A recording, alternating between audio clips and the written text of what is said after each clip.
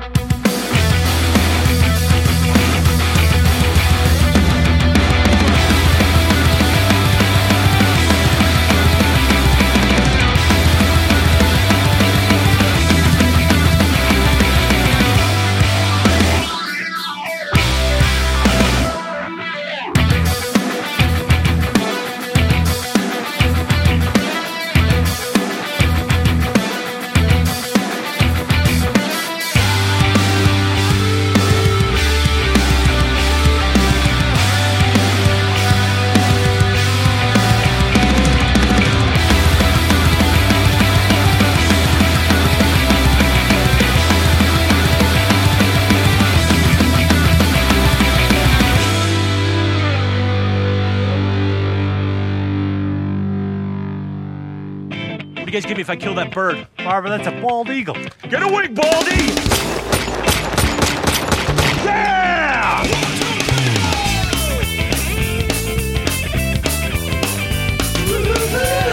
Oh, well. Good evening, and good evening. This is The Wort with Mike, Pete, and Steve. GovsRadio.com. We are live here at the biggest and the baddest comedy club in all of Long Island. That's Governor's Comedy Club, right here in the heart of Nassau County, Levittown, Stephen. Oh, I'm not on, am I? Yeah, you are. You're I got you. It's only two of us, so it's easy to remember now. Man. Ladies and gentlemen, welcome to the show tonight. We have a great guest for you, but before we get started, we have to kick it all off with our friends, our pals, our compadres, if they were. Steve, take it away. Rosie's Draft Solutions. Tommy's Pizza. Oh, wait. Wrong one. Wrong one. Shit. No. All right. No. So just swipe left and you'll get to the Rosie's. Okay. Rosie's Read. Okay, good. All right, there we go. Cool. All right, Rosie's Draft Solution is a Long Island family-owned business that provides professional draft beer system services, line cleanings and maintenance, draft beer line system installs, event dispensing solutions, and more. They are passionate about craft beer and making sure that it has the same quality as when it left the brewery, and that is only done by making sure the draft system lines are perfectly clean. Clean and tight. Rosie's services bars, restaurants, halls, events, and all other beverage establishments, including home kegerated installs across Long Island and Westchester. You can reach them at Rosie's Draft Solutions. You know what I heard? That the best Chester is Westchester. Really? Yeah, that's what I've been told. Crazy, right? That's crazy. Yeah. But you know what? What? You could reach them at Rosie's Draft Solution at gmail.com. Okay. Or call them at 631-219-2075. Go on. Monday through Sunday. Yes, sir. 9 a.m. to 8 p.m. Mention the Wort. And I think that you get a bag of crack. Ooh, Yeah. They got the crack now. Yeah, for Christmas. Sweet. Thanks. Crack for Christmas. Thank you very much, Rosie's, for handing out that delicious holiday crack. Go to rosiesdraftsolutions.com or go on our Instagram and get their contact information right away. Rosie's Draft Solutions. We're also sponsored tonight by Brewbag. Brewbag for your beer pong cornhole. Go to brewbag.com. We played a little Brewbag at the Blue Point Cast Fest. Yeah. Good times. Had some people out there playing, having a great time. So go on to our Instagram, and in our bio, there's a link tree to your personal discount page for your Brewbag. Get yours today. It's the holiday season. It's a great gift for that son or dad or grandpa that likes cornhole but wants to up their game. That's a drinking game now, sir, that we have now just introduced. It is beer pong cornhole. Go to brewbag.com. Type in promo code THEWART if you don't go to our link tree. It's all good. And get your discount today. We're also sponsored by Beer Maker, BERMKR, for your tabletop beer brewing solution, all-grain brewing solution with packages for your ingredients, everything that you need to get started brewing about a gallon of beer at a time, all automated, links up with your phone through an app. You get little alerts along the way telling you what your next step is. And, of course, if you want to be a bold explorer, you can make your own recipes. So go buy your own ingredients and brew your own beer. Go to BERMKR today or go to our Instagram. In the bio, you'll see a Linktree link right to your discounted Beer Maker page. Go to BERMKR.com. And tonight we're also sponsored by Brews Hardware. Brews Hardware. For your small batch or large capacity needs, go to Or Brews tri-clamps. Hardware. For tri-clamps for days or any clamps. of your fork steps. Yeah. So we can do those too. I'm sure they got something like that. But Brewers Hardware, great sponsor, longtime sponsor. So go to brewershardware.com for yours today, folks. What we have for you today is one hell of a show, beaming in live from their homes in the New Jersey area. We have our buddies, our pals, Matt and John here from Coastal Brew Works. What's up, guys? What's going on? Yeah. Thanks a lot for joining the show. You guys look comfortable in your coastal attire, but as well as in your nice warm homes. We have a nice and studio they don't here, have to drive anywhere. They don't have to drive home. That's the best part. Yeah, it's you know what? That's a recipe for just getting hammered. Well, yeah. Well, I mean, what else? Is there any other excuse you would need? Well, I mean, there's a lot of reasons. See, you woke up in the morning. There's many. You're in the home. You got beer. You brew beer. You brew beer. You have a brewery. You have a brewery. I don't drink it. I mean, I don't see an excuse why you shouldn't be getting hammered. This is true. Yeah, it is true. Guys, thanks a lot for joining us. Really appreciate it. Anytime. I think I had a little too much Red Bull tonight because I'm just cranking it. I should have taken some Alpha Brain or something too, just to make sure I don't. Bro, what?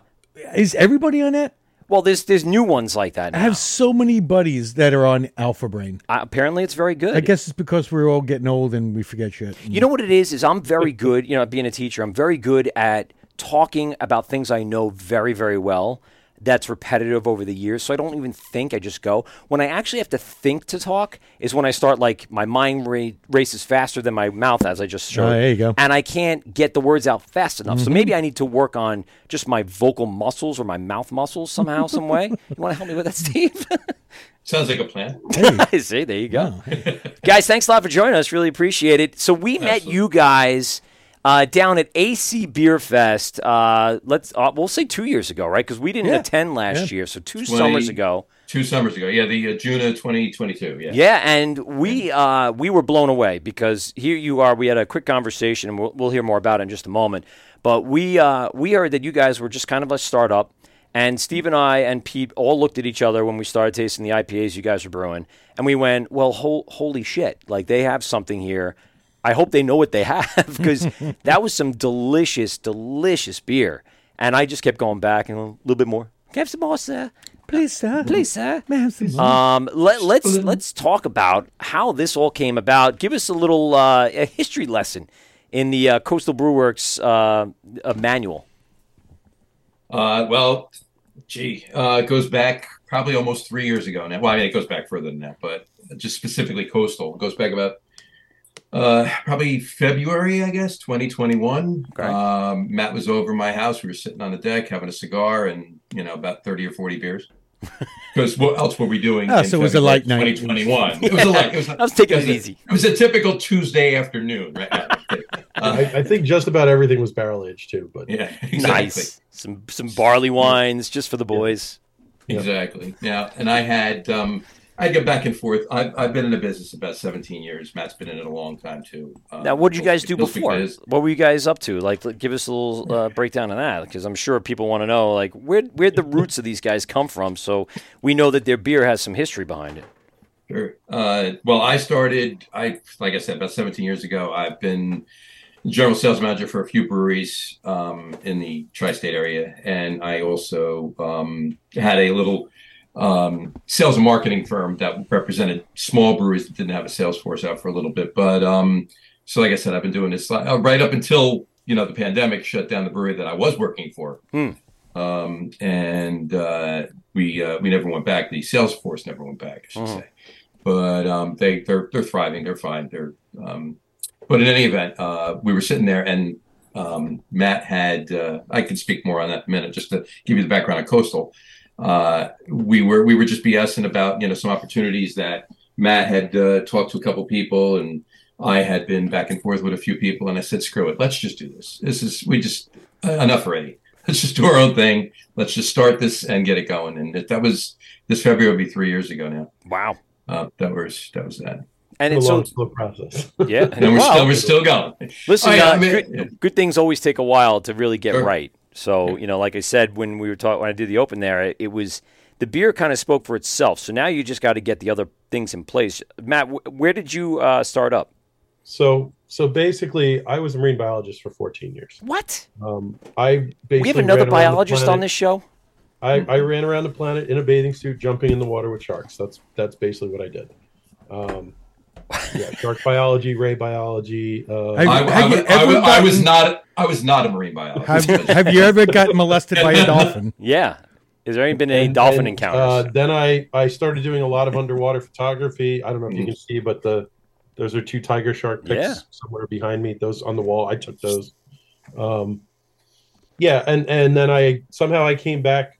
I was living part of the year in Florida and part of the year in Africa, and I ended up finishing the contract. Like most people. Yes. Yeah.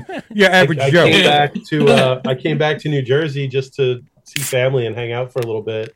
And I ended up having a buddy who ran a photo studio and basically asked me to come in and do commercial photography for him. And I was like, I take pictures of sharks underwater, not handbags. And he goes, you can take a picture of a shark swimming at you underwater. You can take a picture of a handbag sitting on the table. What if you stuck the handbag underwater and have it swimming at you? Yeah, I've always wanted to do that. So I haven't done it yet, but then I kind of went in and he said, that was great. Can you come in tomorrow? And that turned into a couple of years of, can you come in tomorrow? And then I ended up running my own photo studio for a few years. And meanwhile, where the photo studio was right down the street from Cypress Brewing, which is in Edison. Love us some Cypress. Yeah. So I had known Charlie and Jay, 2 of the owners of Cypress, previously because they both had worked at a place called JJ Biddings in Woodbridge, which was a brew pub, where the homebrew club that I was in met. Was it New Jersey Homebrew Club? Obviously, right? It's called the Whale. So the Woodbridge Homebrew Ale and Lager Enthusiast Society. Wow. It's one of the 2 oldest homebrew clubs in the state. I ended up being the president of that club for about 3 years. I ended up talking to Charlie about a holiday beer, and he asked me if I had a recipe for it. And I said, of course, I have a whole notebook of all my stuff. And basically he called me the next day and he's like, hey, can we make that beer here? Like, do you want to come in and make a beer with us? And then it turned into, I don't know how many beers we end up making together there, and then I started kind of part-time brewing there, and I've done recipes that have been brewed, I think, at 9 different breweries now in the state. That's about right. Just kind of collabs between myself or when I was still a home brewer all the way up to now the professional side. Very cool. And yeah, I mean, because of the science background, like, the technical side of brewing is very easy to me because it's just organic chemistry experiment. It's like when I used to do some lab work or something. And I've always loved beer. I've always loved food. So I have a little bit of the culinary, I guess, aspect to it. I remember when I originally went to Rutgers, right, in New Brunswick. Which, you are New Jersey homegrown, huh? Yep. And basically I used to go to one bar and it was a little Irish place called McCormick's, and they had Guinness and they had pictures of Victory's Hop Devil. And I used to get pictures me and a couple buddies got pictures of the 2, and we'd make what we call Black and Devils, which is basically like a black IPA before black IPA was a thing. I'm talking like 99, 2000. Thoughts. So yeah, I mean, it's like I was blending beer like shortly after I really started. That sounds like an idea. So, I need to get myself trying that. Try a little Guinness, something like a nice dry IPA. See what happens. It's quite nice, actually. Yeah, something West Coasty with a lot of pine works. Yeah.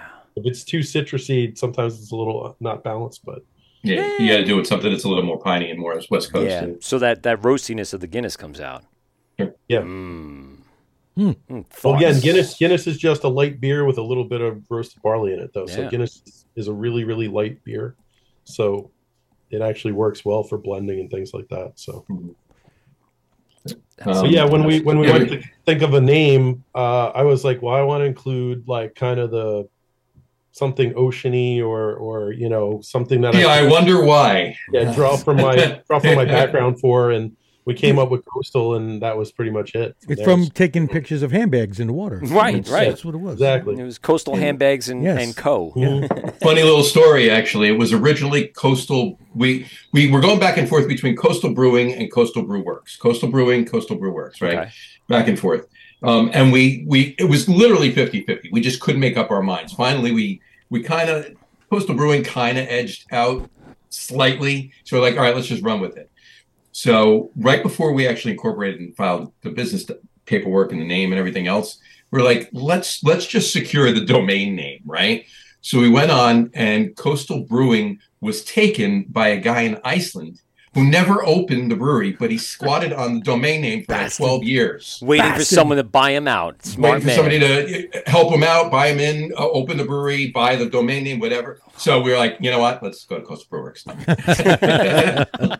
I like Brew Works better personally. I like it better anyway. I mean, I do too now, obviously, but a little more distinctive. But do people like differentiate brewery versus brew works, or even works with a WERKS? Like, does that mean anything in the grand scheme of what a business is for breweries? I think so. No, it's just a matter of preference. I you guess, know what? then, right? Yeah, it's. I mean, for the longest time, Long Island is beer company. Yeah. And that's another thing. I've seen beer company, I've seen beer works, I've seen brew works. Yeah. Mm-hmm. There's a lot of places that are brewery, not even brewing, just like something brewery, not even brewing company, just brewery. Our buddies up in Asbury Park over here, Wild Air, they're Beer Works, and it's one name, it's one word, Beer Works. So I have seen Beer Works as well. And is it WO or is it WE? No, it's WO. Yeah, it's BEERWORKS. Huh. Yeah, that's theirs. Now, what is the brew with the works? WERKS. What is that? Just a play on the name? Yeah, that would be more if you were doing German styles. Okay, that's more of a German spelling of it. Yeah. All right. I mean, technically, it'd be Brow Works. Right. WERKS. Would be I never even thought about it. Now, when you bring it up, I'm like, you know what? I've seen a bunch of let's say annotations of what brewery, brewing, all that stuff, and I never really made an association with anything. I guess it's a little bit of everything. Well, like what they were saying. Yeah, that guy squatting. Yeah, it made it easy for them what to become. Yeah, it makes sense. I mean, sometimes they had the idea, and which one is it going to be? Bunch of people checking in on Instagram. What's up, Broccolock? That's cool brewing. Brothers Cascadia. Take Two is checking in.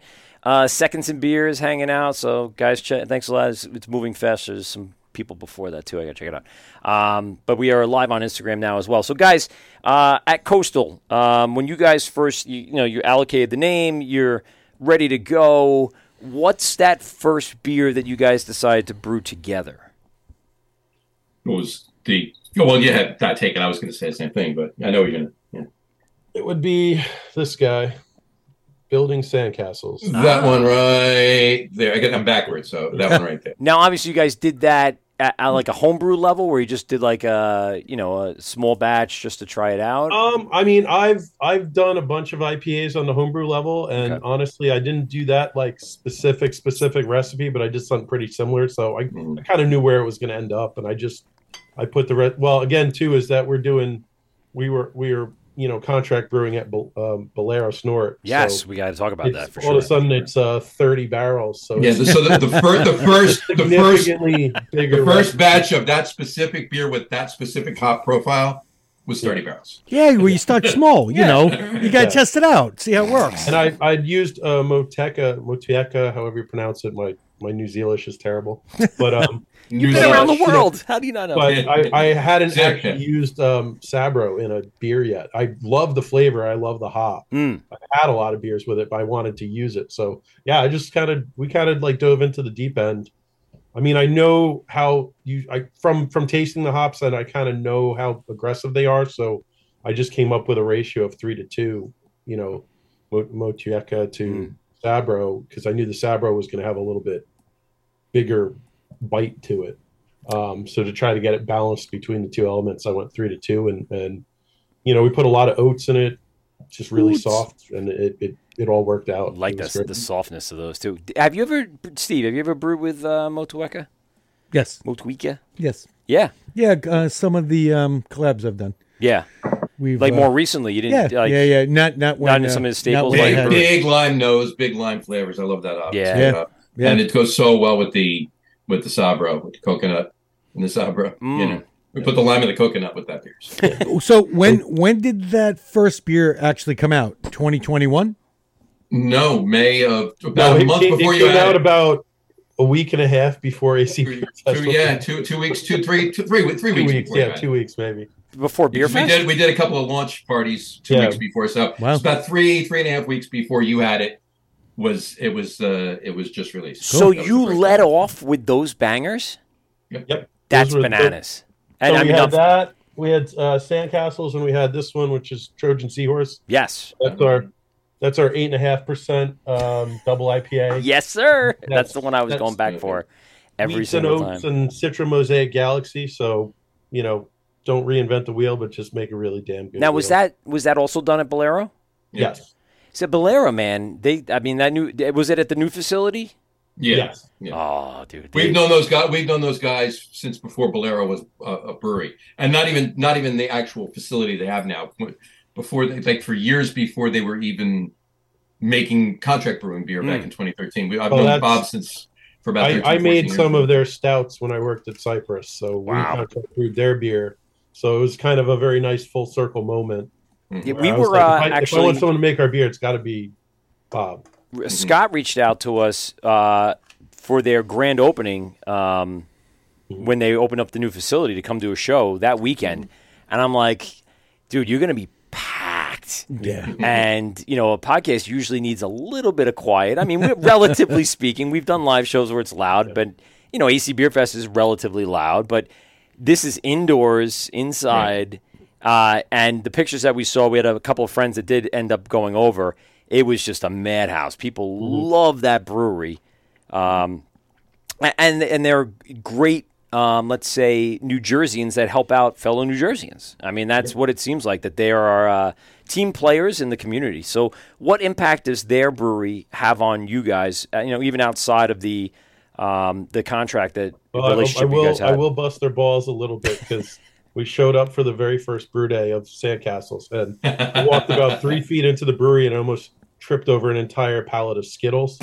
And I was like, I'm definitely at Bolero. Bolero. Right? Yep. There's no mistaking it. I took a picture of the pallet and I put it up on one of the Facebook groups. I said, at first I forgot where I was. Then I saw this. And then you had to dive over the Fruity Pebbles right after that. Yeah. They have a lot of cereal and dessert cakes and candy and all kinds of good stuff. It is. It's like an alcoholic sweet shop. Yeah. I mean, they go a little bit into the Willy Wonka, level of craziness. But that's really set them off, though. I mean, that's like that Fruity Pebble beer. I would say at the time went viral because people were like, "What are they doing over there?" The can art, the beer, the IPA level, the sweetness, everything was balanced. People were seeking it out, trading it online. It was crazy. Yeah. Mm-hmm. Now, do you guys, you're talking about these contracts initially. You guys have contracted in other places as well, correct? You've gone out to do collaborations. Let's give us a little bit of a background on Cypress. Yeah, as we go along here. Obviously, you've talked about Cypress. We've had Cypress on as well. Love those guys. Been to the brewery a few times ourselves because it's one of the closest ones in New Jersey to us in New York. Yeah, Charlie's a good buddy of mine, and Charlie could be an interesting person to have on. He's very opinionated. I think he called in. No, he's not. He called into one of our studio shows, but we had him on at AC Beer Fest the first year when we were inside. And then we actually did like a live stand-up with, I don't think it was Charlie, but somebody when we were at the 2021 one. We were walking around with the same thing we saw at Kelsey Grammer. We did a bunch of we did live stand-ups with people in Cyprus. We had to stop by, even though we had them on a few times, just catch up, see what's going on, what's new. Those guys. So, what kind of relationship did you guys start with them? Well, with Cyprus. Yeah. Oh yeah. Yeah, I mean, it's one of those things where Bolero, we brew 30 barrels, and it's a lot of beer when you're not moving beer over a tasting room bar, too. Yeah. So we wanted to see about maybe doing a couple smaller batches of stuff like the Hefeweizen this year and things like that. So I immediately thought of Charlie. Obviously, I'm pretty familiar with the place and the equipment there. A little bit. And also, I hate to say, from the really nerdy style is the water profile at Cypress is a little bit better for that particular style of beer, a little softer. So that was specifically that. I'm not just like where I'll go do this over there, but it was like their water profile works for what I want to do. Interesting. Do they get? Is it well? Is it from where? No, it's municipal water. It's city water, yeah. Yeah. Yeah, the Edison area gets some of the best. It's a underground aquifer, that supplies a certain part of New Jersey, but it's one of the best water sources in the East Coast. Now, I mean, obviously, we've talked to a lot of breweries over the years, and you can always get that water analyzed and create some sort of chemical makeup that can fix it. Is that something you'd be willing to do once you get in your space to make a beer like this kind of seem consistent? Speaking of Bolero, Bob's very good. He gets a new water report every couple months, like 2 to 3 months, and so every time we went to brew a beer, I would look over the water profile. I would figure out what I wanted, and then we would go in and do the calculations of what salts to add and things like that. There's a few little things that you can't adjust too much, just the nature of the beast. So it depends on what salts you're trying to do. But again, the reason Bavaria makes a lot of lagers and a lot of these soft Hefeweizen wheat style beers is because they have traditionally super soft water. You like that? It sounded like outdoors, like crickets and stuff. Yeah. No, it was the camera's audio. Good thing we didn't make any noise in here. Okay. It's all right. I accidentally turned on the camera audio when I took the shot. So it's soft water is just a complete absence of any of very minimal salts. Yeah. So that's once something has salts in it, you can modify the balance of them, but you can't really remove a lot of the salt. You know what I mean? So it's for certain styles, you really need to start with soft water to begin with. Otherwise, you need a good base. Yeah. To build. It's like anything. Building a house, you got to have a good foundation. Sure. So. Comparative to them and us on Long Island, what are we looking at here? We actually, it's funny, Long Island water, actually, apart from the city. Yeah. Who gets it from upstate? Our water's pretty good here. Yeah. I mean, a good majority of the breweries here don't really have to treat it too much, besides filtering it. Right. But yeah, water here is, and again, speaking of, you really don't want that real hard water. Mm-hmm. You want a softer profile water. And yeah, I do have to say, Long Island has a city, a little different ball game. For people on Instagram, they're checking in. Don Vino, this is Coastal Brew Works from Monmouth County, New Jersey, setting up in Monmouth County. What would you guys say for right now? It's what city was on the brew can? I looked at it before that we can give it an actual thing. But the city on the can is going to be Cyprus on that can. Right, yeah. Right. No, because that's where the beer gets brewed. It goes on the. So I mean, we can go ahead and tell you. We can tell you where it's going to be. We're going to be in Eatontown. Eatontown. Okay. Eatontown. Exit 105 off the Parkway, and without any traffic, about not even 10 minutes from exit 105. So maybe like 7-8 minutes from exit 105. So on a normal summer day, about 45 minutes from exit 105. About an hour and a half by helicopter, 3.5 by tricycle. We're going to. Yeah, it's only a few miles from the exit. That's nice. We'll be about 6 minutes, roughly 6-7 minutes south of Bird's Mouth. Okay.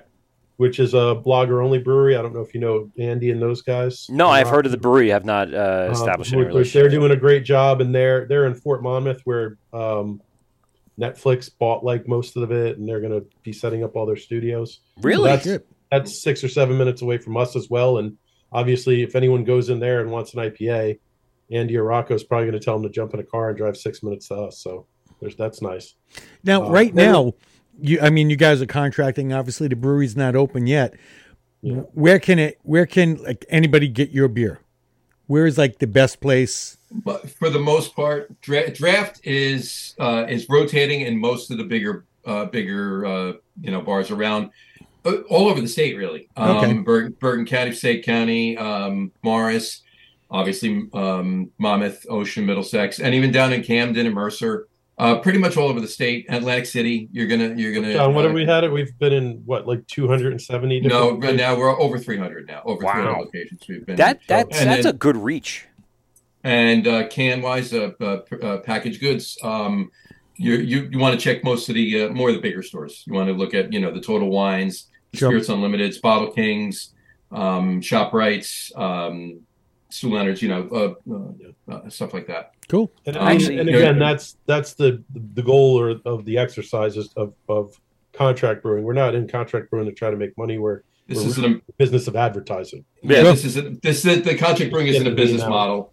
It's not a business model. It was mainly to do the marketing, get the brand awareness, get the brand out there, let people know about it, get people excited for the brewery, so that when we do open the doors, we're not starting from day one. We're from scratch at day one. Yeah, hopefully people have had a beer or two of ours and said, "Hey, we like that beer. Let's go check these guys." So get people following us on socials and everything else. Well, that's big. And excited for it. I definitely want to talk about that, but I want to know how you settled in that town. What was the draw to your new location? Well, a few things actually. Originally, we were going to be in another town, which we'll leave alone. But a couple things happened.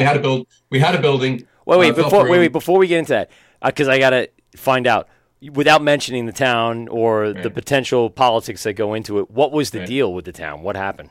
It's a very difficult town to not work with, just to get things running, get things moving. And when you do, it's great, right? But well, there's a brewery that's been trying to open in that town for going on 3 to 4 years now, or almost 5 years at this point. Yeah, they've been really they're still not open. So, and what's stopping them? Are they just people not? Who knows? It's not really been advertised even in our circles what's going on. So they're keeping a tight lip. So whatever is what it is. Yeah, they don't want to spoil it. They waited this long. They don't want to screw that up. Right. So, but we did have a building in that town, and it fell through. So we were continuing to look at a couple of locations in that town, and then we just mentioned Bird's Mouth in Fort Monmouth. Andy and Rocco. We had been up there right after they opened, sitting with them, having a couple beers, shooting the old BS, and they mentioned that right as they were inking the deal in Fort Monmouth, which Fort Monmouth is the old Army base, right? In Fort Monmouth, it's comprised in 2 towns, right? There's part of it, part of it's an Oceanport, and part of it's an Eatontown. The part that they're in is in Oceanport, right? So Eaton and Fort Monmouth's its own thing anyway, but Eatontown was actually making a push to get them to come into their town. They wanted a brewery. They desperately really wanted a brewery in town. Have you heard of Coastal Brew Works? So they gave us the information. We got in touch with them. We went and had a couple meetings with them, and they're like, yes, come, nice. Please, open arms. So that's how we landed in. That's always good to know that you're wanted rather than fighting your way in. You're not going to get a free lunch, but there are things that can take months or that can take weeks. And it's like, we want it to take weeks. Right. You know what I mean? And it's at least when we have a phone number to call and say, hey guys, we put this paperwork in and we haven't heard anything. What's going on?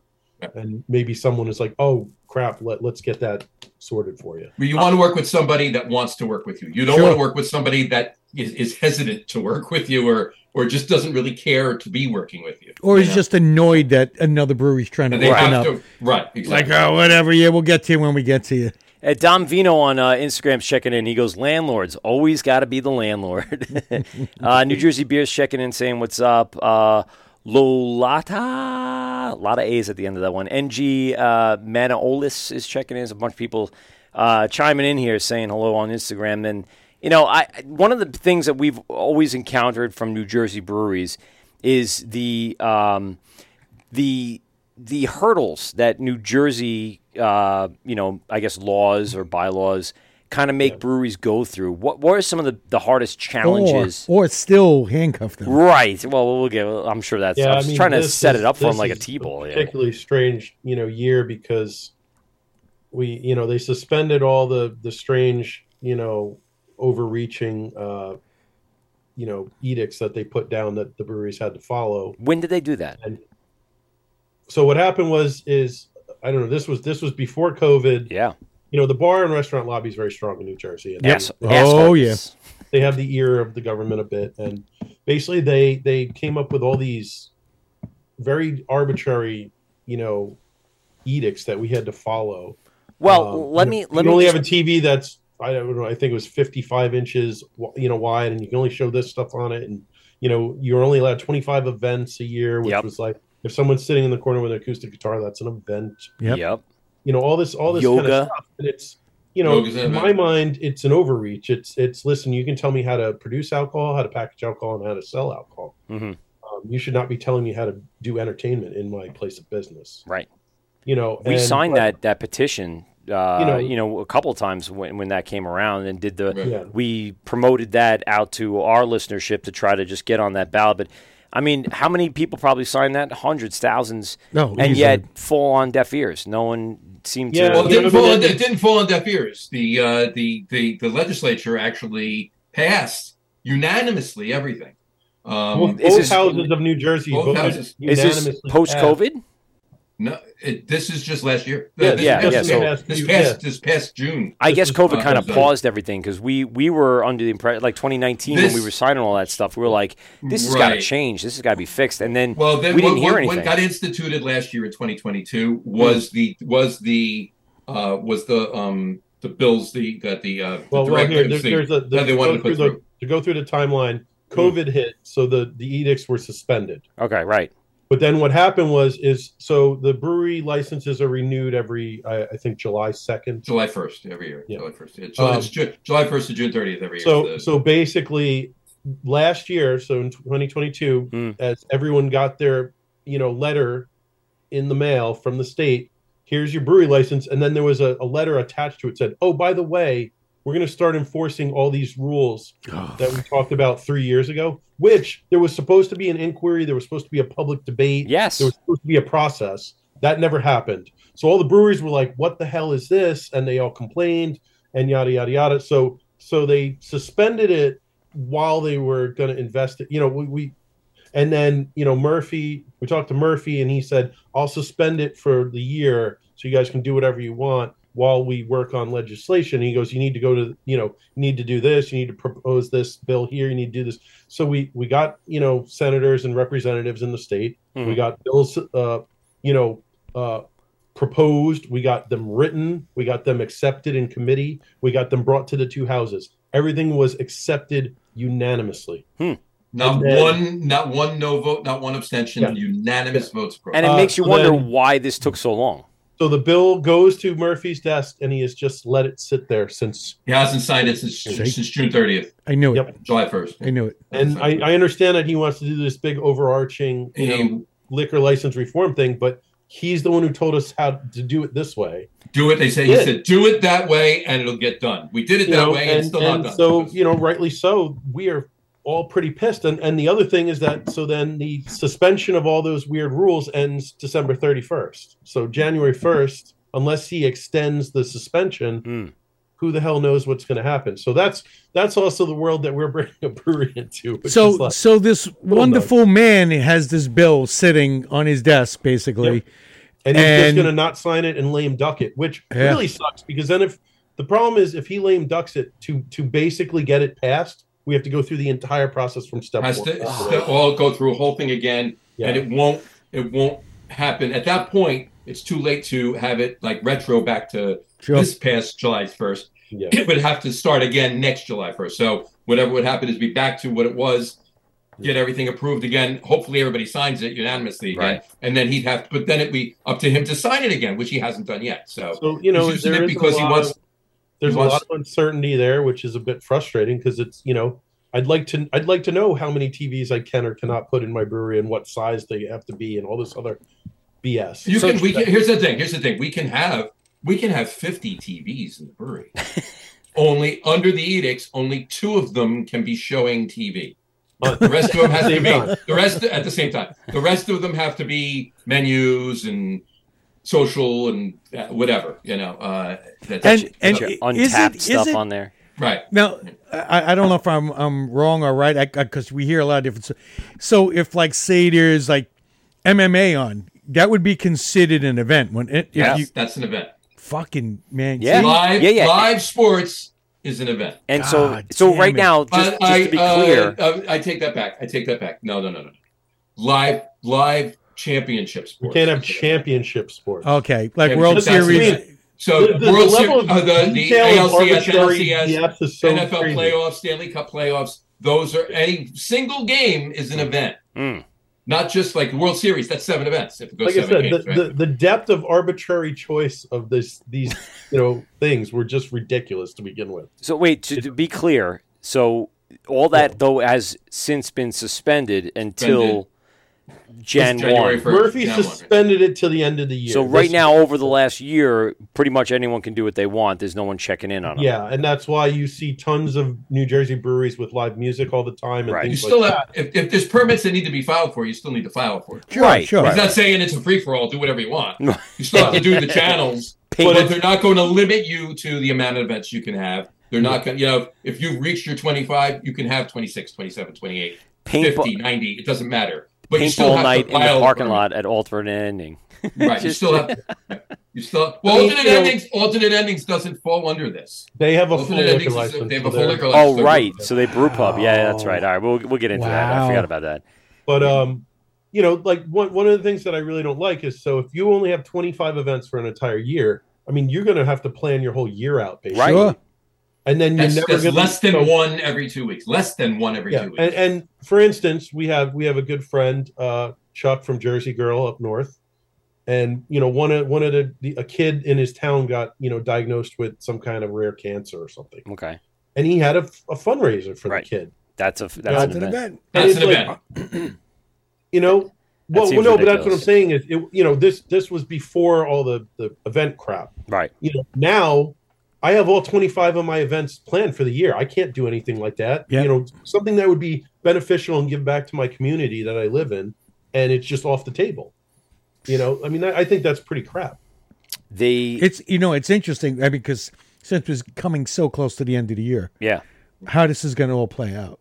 Right. Well, It's- what he originally wanted to do, what he originally said was he's holding off on, he's lame ducking it because he wants global liquor license reform in the state. He wants to, and I'm not going to speak to a point of knowledge. I know, I've seen, I've listened, I've heard, I've done it, but please go out if you're really interested and listen to the actual what he's saying he wants, right? But for all intents and purposes, it's he wants to basically do away with the liquor licenses or expand the amount of liquor licenses in the town, devalue them by means of giving tax rebates to license holders for the basic value of the liquor license, which is all well and good on paper, but let's just say the liquor license is worth $100,000. We know it's worth more, right? Sure. We know it. Well, it may not be worth more. A liquor license is worth, it's a piece of paper, right? So what's it? The value is whatever you want it to be, right? Yeah. However much you can sell it for, that's how much it's worth, right? But let's just say it's $100,000. They're going to give $100,000 in tax breaks. That's fine. You'll get your $100,000 back. However, in 10 years, that $100,000 liquor license is going to be worth $500,000. Sure. Where's my other $400,000? And what about the 20 years after that? And the 20 years after that? And my kids and my grandkids and my great-grandkids that are making money off of this liquor license. That's why this is going to be such a ridiculously difficult, process for him to do this. Definitely an uphill. I honestly think that's never going to work. It's definitely it's the uphill list of uphill battles. That's for certain. What do you guys have a lobby? Do you have something together, a coalition, Yeah. someone to speak directly, like a representative that goes? Yeah, we have the Brewers Guild. So There's the Brewers Guild and the Brewers Association. There's two. and that's the thing that also upsets me, because you have all these guys that are good buddies of ours that are other brewery owners, and they went down to Trenton like 15 or 18 times during the course of this whole year. Specifically to present this to all of the. They had to the present testimony. committees, They everything. put a lot of time, and that's just time that they did because they believed in it. And Right. it's spitting in their face. By not signing that, it is completely spitting in their face and giving them the finger. What do you think the end result here is in Jan 1? Like, if you had to guess, what do you think is going to happen? I don't know. I think he'll extend it. I do. I'm just guessing. Yeah. I could be wrong. He For could another say- year, or you think 6 months? Like, what do you? Well, he would extend it for 6 months and see what happens by June 30th. Yeah. That would be my guess. I don't know. Obviously, I have no knowledge of it, and I have not spoken to anybody that has knowledge of it and gotten their info. This is literally just my opinion. I think he will extend it, though, because he's actually come out and said that he wants to help the breweries, right? Obviously, helping the breweries would be sign the damn bill. That'd be helping the breweries. Sign it. You helped us. Thank you. The interesting thing to me is that if you have a vineyard or you have a cidery or something, and you can have bands, you can do, and I'm like, they do the exact same thing. It's just they have a different sugar source. Right. Like, don't like why are we the ones that are like, cause it like what? I what is it about the have brewery? my opinions, but I'll keep them to myself. Yeah. A couple But- people checking on Instagram. Kid Squids checking in. Yeah. Brew Grenades. the beer dad, and then Dom Vino says they know the hurdle that they put in place. They want you to pay to play, and that sounds a lot like someone knows the hurdles that need to be gotten through for a brewery like New Jersey. Lost This Farmer. is New Jersey. I mean, Yeah. And then I'll leave it at that. Yeah, exactly. I mean, we're not New Jersey, but there's still same things going on here. Lithology's checking in. Twain-X is checking in. But I mean, there's always going to be something. It's just obviously New Jersey puts the biggest obstacles I've but ever like in heard New York, of. right? You can have food. Oh yeah, You can have unlimited events. Yep. Right. Yep. You can have. It seems like Hawaii right. here compared to. Right. You can have guest taps. Yep. You can pour wine and spirits that are brewed and distilled in New York State. Yes. In your brewery, you can also be a distillery, as well as our buddy Jesse Ferguson owns Interborough Spirits and Ales. There you go. He makes beer and great spirits. Well, I'll tell you something. I'll go to another ridiculous level. So we've been contract brewing. So we have all this contract brewed beer. We cannot sell a single. I want to get back to that. I want to get back to that when he's done. So yeah, you can't. What? The beer was not made in that building. It cannot be sold in that building. That's even though it's our exactly. brand, it's our beer. So basically, when they open up their brewery, if they contract it out, that beer that they made, can't sell their own brewery. They can't sell in their own brewery. Everything that we've made at that point that we have in stock still has to be sold in distro. Can you imagine that was here on Long Island?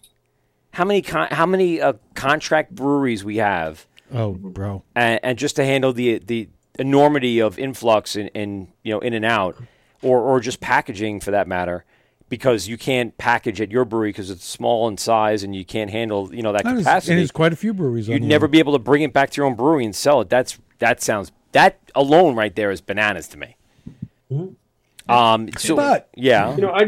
want the ability to have a food truck out front. I'm not affiliated with the food truck, but we'll have a schedule and we could have a food truck out front. I don't want to open a restaurant. I want to have whatever I want in my brewery, and I want to be able to have entertainment whenever I want. That just makes sense. I mean, that's the way to handle the business. I mean, it works for a lot of places in the United States. I mean, and again, when you look at it, a bar could have a band every fucking single night. Yep. In Jersey.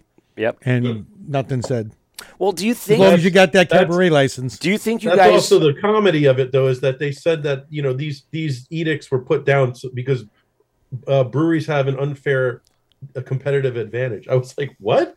We can't do anything that the bars can do. I can't give you food. I can't give you wine. I can't give you drinks. I can't do any. I can give you our beer and put something on the TV or have a band in there. No. How is that unfair advantage? Do you think they're trying to figure out the financial statistics about this? Like in this time of waiting, while you guys are going through this, and by you guys I mean like just New Jersey in general, do you think that the restaurant labor or union or whatever is trying to get like some real statistics down to find out and to then create some sort of plan that would benefit them, obviously, and then hopefully whatever's left over give to you guys? Like, do you think they're actively trying to figure this out? I'll give you a little insight from one of my buddies who opened a restaurant recently. Oh. The biggest growing segment in New Jersey in restaurants is BYOB because it is so difficult to get a liquor license. There's only a certain amount of liquor licenses available in every municipality. Wait, do we have a BYOB in New York? Yeah, we have. I know one place particular in Mineola. Okay, is a BYOB restaurant. They didn't want to get the liquor license, but you can bring your own. They'll put it in ice for you, and that's a separate license. But if you have no license, you have a brewery right down the road. All the restaurants that are BYOB in that area are going to benefit. Yeah, sure. You know what I mean? So in some ways, it's ludicrous because, it's the restaurant bar lobby is putting pressure on them. And yet, I'm like, theoretically, we would be helping more places than we'd be hurting. Absolutely. That's I'll give you. I think there's a very small but very vocal minority who don't do or are not good at running a business. And they're complaining that the breweries are taking their business instead of looking in the mirror and saying, I'm shit at what do I need to fix? Yeah, I'll give you two quick things. One, really quick, based on what Matt was saying to his point. The bars and and restaurants that have liquor license, whatever, that get craft beer, that have multiple taps, and they cater to local brands and so forth and so on, and have beer in there. They get it. They're not part of that. They don't care. They want to work with the breweries because, to be honest with you, even if a brewery has food or has a food truck, not food, but has a food truck outside or whatever, people aren't going to go out for dinner to the brewery to eat off the food truck. No. They're still going to go out to dinner. They're going to go to the brewery, have a bunch of beer, and then they're going to go to a restaurant. Yeah. All right? They are. Plus, you have a brewery in the area. You have multiple breweries in the area. It's going to bring a lot of other people that necessarily wouldn't be coming to that area, right? And then they got to go eat. So these places are going to benefit from breweries. But the thing I want to tell you that is even just makes you scratch your head is that this is all going on with the state and everything else. There are certain restaurants, and it actually can happen with any restaurant. There are restaurants that don't have liquor licenses. I'm opening a beer because I need a beer. Yeah, I got to open a beer in a minute too. I need another beer for this one. There are restaurants that don't have liquor licenses. They're BYOBs, and they are BYOBs. You can bring your own wine, beer, so forth and so on. I've never been to one of these. You can bring it, but they have wine for sale. How do they have wine for sale, you ask? They partner with wineries, and the wineries sell their wine in that restaurant like under their license. That's fucking crazy. That's okay. That's fine. Really Why? quick, it's not beer. I think we hit a sore spot. No, this is good stuff. Like Tom Crusher's checking in. Crazy stuff. Dom Vino says BYOB on Long Island is biggest with non-alcoholic beers with symptom-related issues, which helps the breweries. It's 100% accurate. I don't know how to unpack that, but it seems like you're just trying to type it in fast. Technically, unless the town has a problem with it or the actual business, technically any business that doesn't have a liquor license is a BYOB. Right. Sure. Okay. Technically, McDonald's is a BYOB. Sure.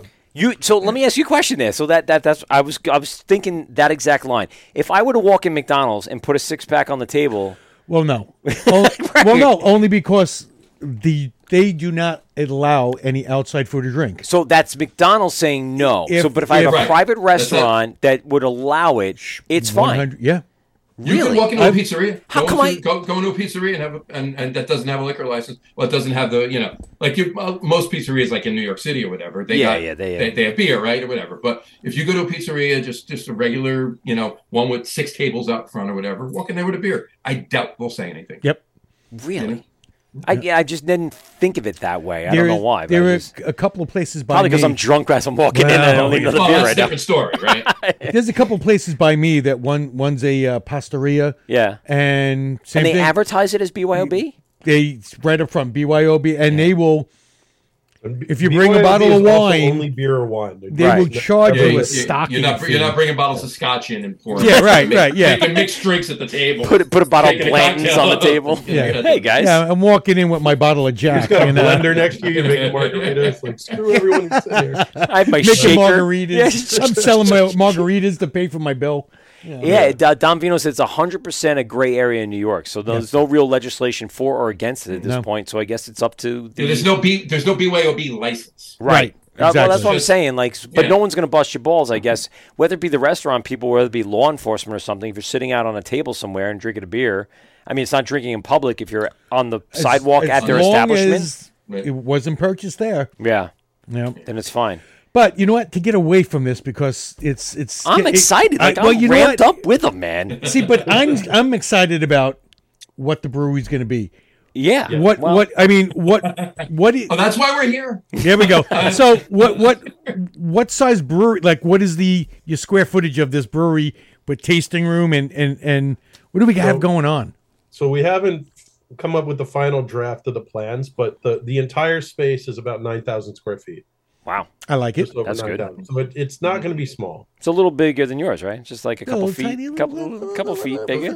We're probably, you can, it's not, this isn't an exact science, right? But you can probably say it's probably 1/3 to 2/3 tasting room space. And what type of system, what size system? Yeah, do you have it on order already? Yeah. We have we have not pressed the button to order it, but I've gone all the way up to the manufacturer and had a 3-hour meeting where we went through a stack of paperwork this big, and I went through line by line with every valve and every everything on the system. Actually, I think it was a little bigger. But put your fingers up again. Yeah, It was a little bit bigger. It's a little bit then. Mine are big fingers though, so that's a lot bigger. That's fair enough. But so it's we're going with Fraunhofer Design, which is upstate New York. Nice. Yep. Basically, I don't know if you know Common Roots. Yes. So his wife, it's her family. So all the equipment in Common Roots is Fraunhofer. Oh, there's the brewery that had burned? Yes. Wow, that's right. Well, they had that whole everything. Yeah, everything. I remember seeing that. Yeah, it was pre-COVID, right? And now they have the newer brewery, and then they have another building across the road, and they have pipes underneath the road pumping beer across under the road. Get the shit out of here. All kinds That's of craziness. awesome. Out there. Yeah. So, Huge facility, beautiful. They catch me every time I with like the the backhoe. fact that they're only a few hours away. I like the fact that they're bending steel. They're not getting tanks from China. They're actually that's awesome. Stainless and we've known Christian for a while, so it's, what size? How many barrels are you? We're actually getting two brew houses, so we're getting a 3.5 and a 15. Oh, okay, good. I like it. So we're gonna be both flexible to be small and do dumb shit, and we're gonna be tasting room only, pump out the stuff for a distro without having gaps. Cool. Now, you guys obviously, you've been in a lot of breweries. You guys have experience with contracting and been around these guys. What is the number one piece of advice that these guys have been giving you as you open up? Don't. Yep. That was mine. I know. Every time somebody came into my brewery. There've been a few don't do it here and there, but you asked. That ship has left the dock, so. I mean, it's if you have a solid plan and you have solid beer, I think you'll be fine. Yeah. That's really where it's at. And then I think again, we've built a little bit of the brand. I think we make solid beer. But we've had two of them so far, and we're very happy over here. Yeah, I mean, we're going to get Long into Island. these. And we're spoiled. We're in a what did I say that everyone sticks with? And I'm pretty sure I got it from Pete. But we're at an embarrassment of riches here on Long Island with the amount of breweries that we have, and I feel like New Jersey's. When we go to AC Beer Fest and we go around, we're also then blown away by what New Jersey breweries can offer. There's a lot of good liquid in New Jersey. There's a lot of good liquid on Long Island too. There is, but there's a lot of good liquid. In New Jersey, and I mean, my if you want to call it my brewing philosophy is I like keeping things very simple, and I like having very clean flavor. I don't, if I can do something in 3 malts, I won't use 4, 5, or 6 malts. Sure, it's simplicity in many ways is bliss, and I will tell you right now that you will probably never see a beer with more than 4 hops in it from my brewery. Really quick, I'm gonna dump out on Instagram, but really quick, Don Vino says the market is flooded with new equipment, secondhand. Don't overlook the fact that there's a bunch of brewery closures across the nation that people are looking to offload their equipment. So something to just think about.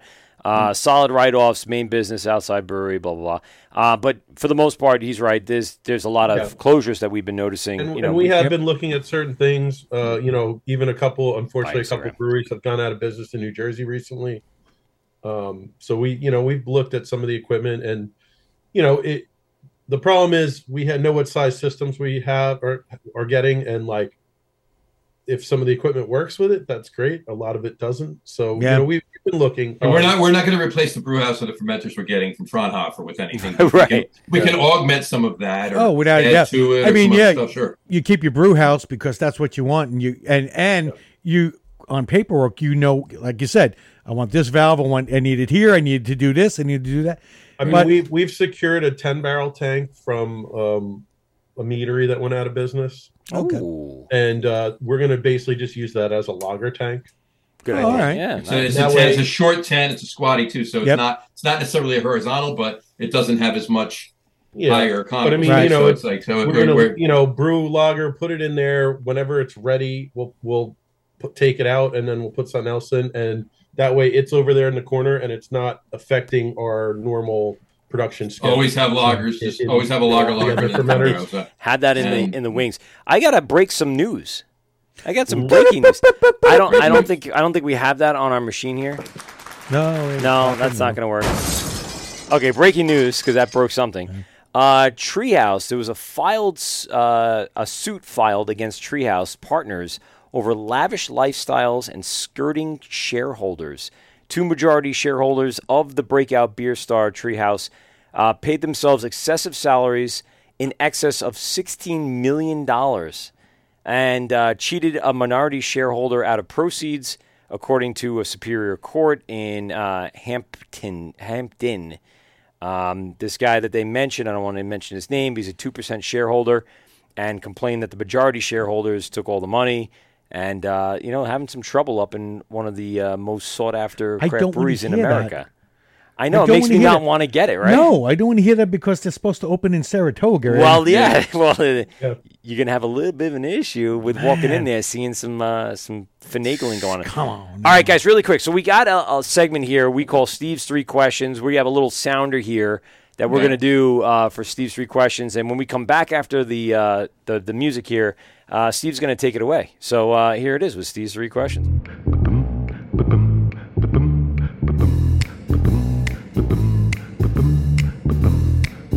Hey, you cool hep cats.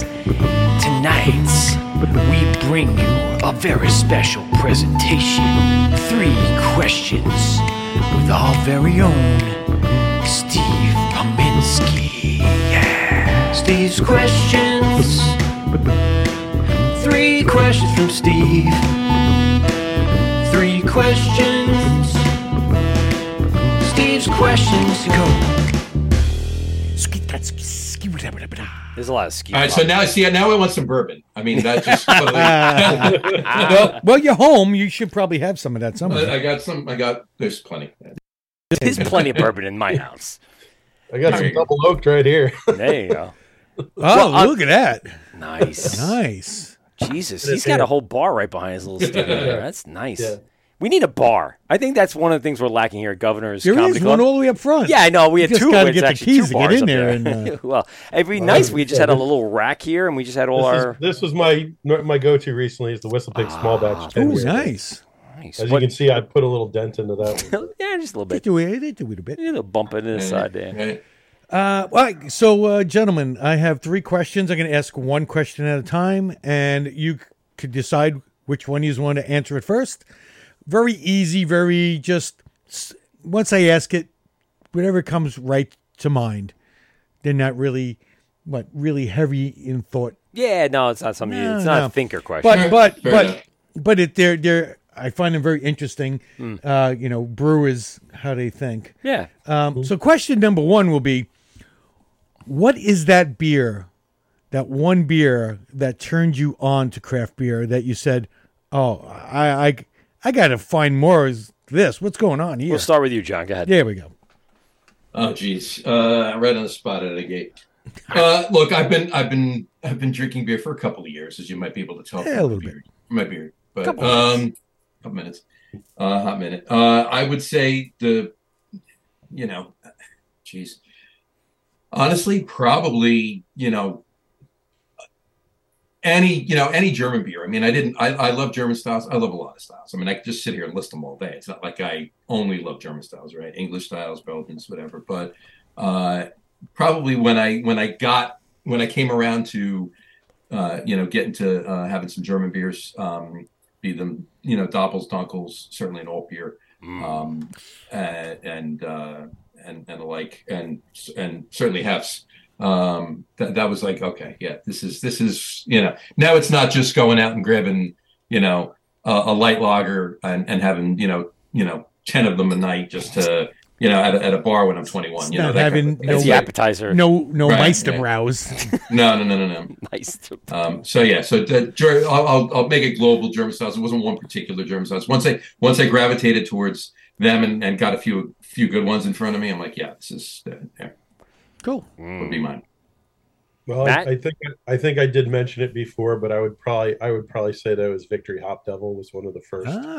See, and I was going to ruin your Steve's questions by saying I know the answer to one of them because I paid attention. No, but I'll elaborate a little on that. So also when I got to college, I had one of my best friends had 2 older brothers, and we ended up hanging out. Like all 3 of them were like in a band with the 3 brothers, and and all this stuff. So basically, I don't know. They were already like well into the drinking good beer phase, and we just kind of like I kind of went out of the gate drinking good beer. Like I kind of had a Bud Light, and I was like, this is not what I want. You got spoiled, sir. Yeah. So I don't know. I started on the craft, but one of the other beers that I remember is because after Rutgers, I went to an Oceanographic Institute down in Fort Lauderdale. And I remember the beer that I always jonesed for when I came home back to New Jersey was Flying Fish's Belgian Double. Oh, okay. Which, I mean, we'll talk about it a little bit, I'm sure, in a minute. But I'm a huge Belgian beer fan. And basically, I'm in a lot literally and figuratively. Yeah, I know. In a lot of homebrewing circles, I was known as like the Belgian guy because I always just made Belgian beer. But what are your thoughts on Ballast Point and all their fish-themed beers? I love some of the labels. I don't love some of the beers, unfortunately. There's a couple beers I like, but you know what? Sculpin's classic. Torpedo is way too much of the mango hop. I'm trying to think which one it is, but El Dorado. Torpedo's Sierra Nevada. Oh, what am I thinking? No, I'm thinking of Terrapin. Terrapin. Are you thinking of Dorado? Oh, Dorado. There you go. Dorado. Yes, Dorado. So I absolutely hate to say it, but one of my least favorite beers ever was the watermelon Dorado. Oh, yeah, it's terrible. Because you're taking a really light flavor of watermelon and try to put it in a really heavy beer. Really heavy. Does not work, and it's that terrible, and it's like, sticky watermelon gum, like terrible flavor, like really artificial, and like, it's terrible beer. If it gets on the bar, it becomes super sticky, and you're like, "What did I just drink? Is that just sugar water?" Victory at Sea is badass, though. Victory at Sea. Yes. That's probably my favorite Ballast Point. Is Victory at Sea. Yeah. Yeah, I just keeping with the theme of beers, Matt. I'm fish rather. Fishy beers. You know, like Ballast Point stands out to me, along with Flying Fish, but Flying Dog too, for whatever reason, is one of the old OGs of the Maryland area. Yeah, I mean, just some of the ones that stood out to me for fish-related beers. What's your favorite fish-related beer? I'll do what, like Dogfish? Oh, man. Damn it, 60 son minutes. of a bitch! You took it right. Oh. Favorite fish-related beer. So it's a hazy IPA called Relax, and it's got a whale shark on the can. Look at that! Oh, look at that! Who made that? I spent 12 years studying whale sharks, and I went all over the world for it, and they are my favorite thing ever. And all right, did you ever get swallowed? To my knowledge, it's the only beer with a whale shark on the can until I make one. Did you get almost swallowed by one? No, but I was in Galapagos and I got tail whipped, and I did like a 1080 and almost dropped the camera. And luckily, I was on a rebreather, so I'm in a double hose, and luckily I was smart enough to bite down really hard on the hose, because if that comes out, it's not like scuba. The whole unit would have been screwed up. So, yeah. You got some underwater and the video is great because it's like the whale shark comes by me and then it's like swimming away, and then all of a sudden the video just does this. You know, and it looks ridiculous. So, yeah. Don't get kids. Don't get tail whipped by a freaking whale shark. Yeah, you don't want that. I heard they just gum you though. There's no like real like hardcore teeth in the whale shark, right? Well, so the funny thing is, so they have more teeth than any other shark. In fact, their scientific name, their genus Rhynchodon, means rasp tooth. So the thing is, their teeth are tiny. So if you think of like the tiny little, things, teeth on a file, that's what it's like. Yeah. Okay. So yeah, they'll gum you, and you might get like a little abrasion.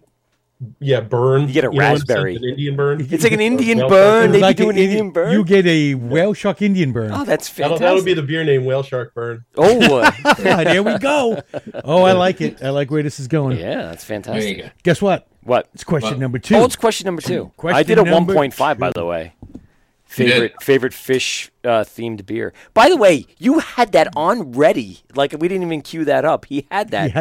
In his arsenal. I have like I have tons of like beer cans and bottles that have sharks on them. Oh, okay. So you So, just like, collect. Those are readily available. I just have our beer cans behind. Sorry. Question number 2, and we'll start with John. Yeah. What is your favorite style to drink, and what is your favorite style to brew right now?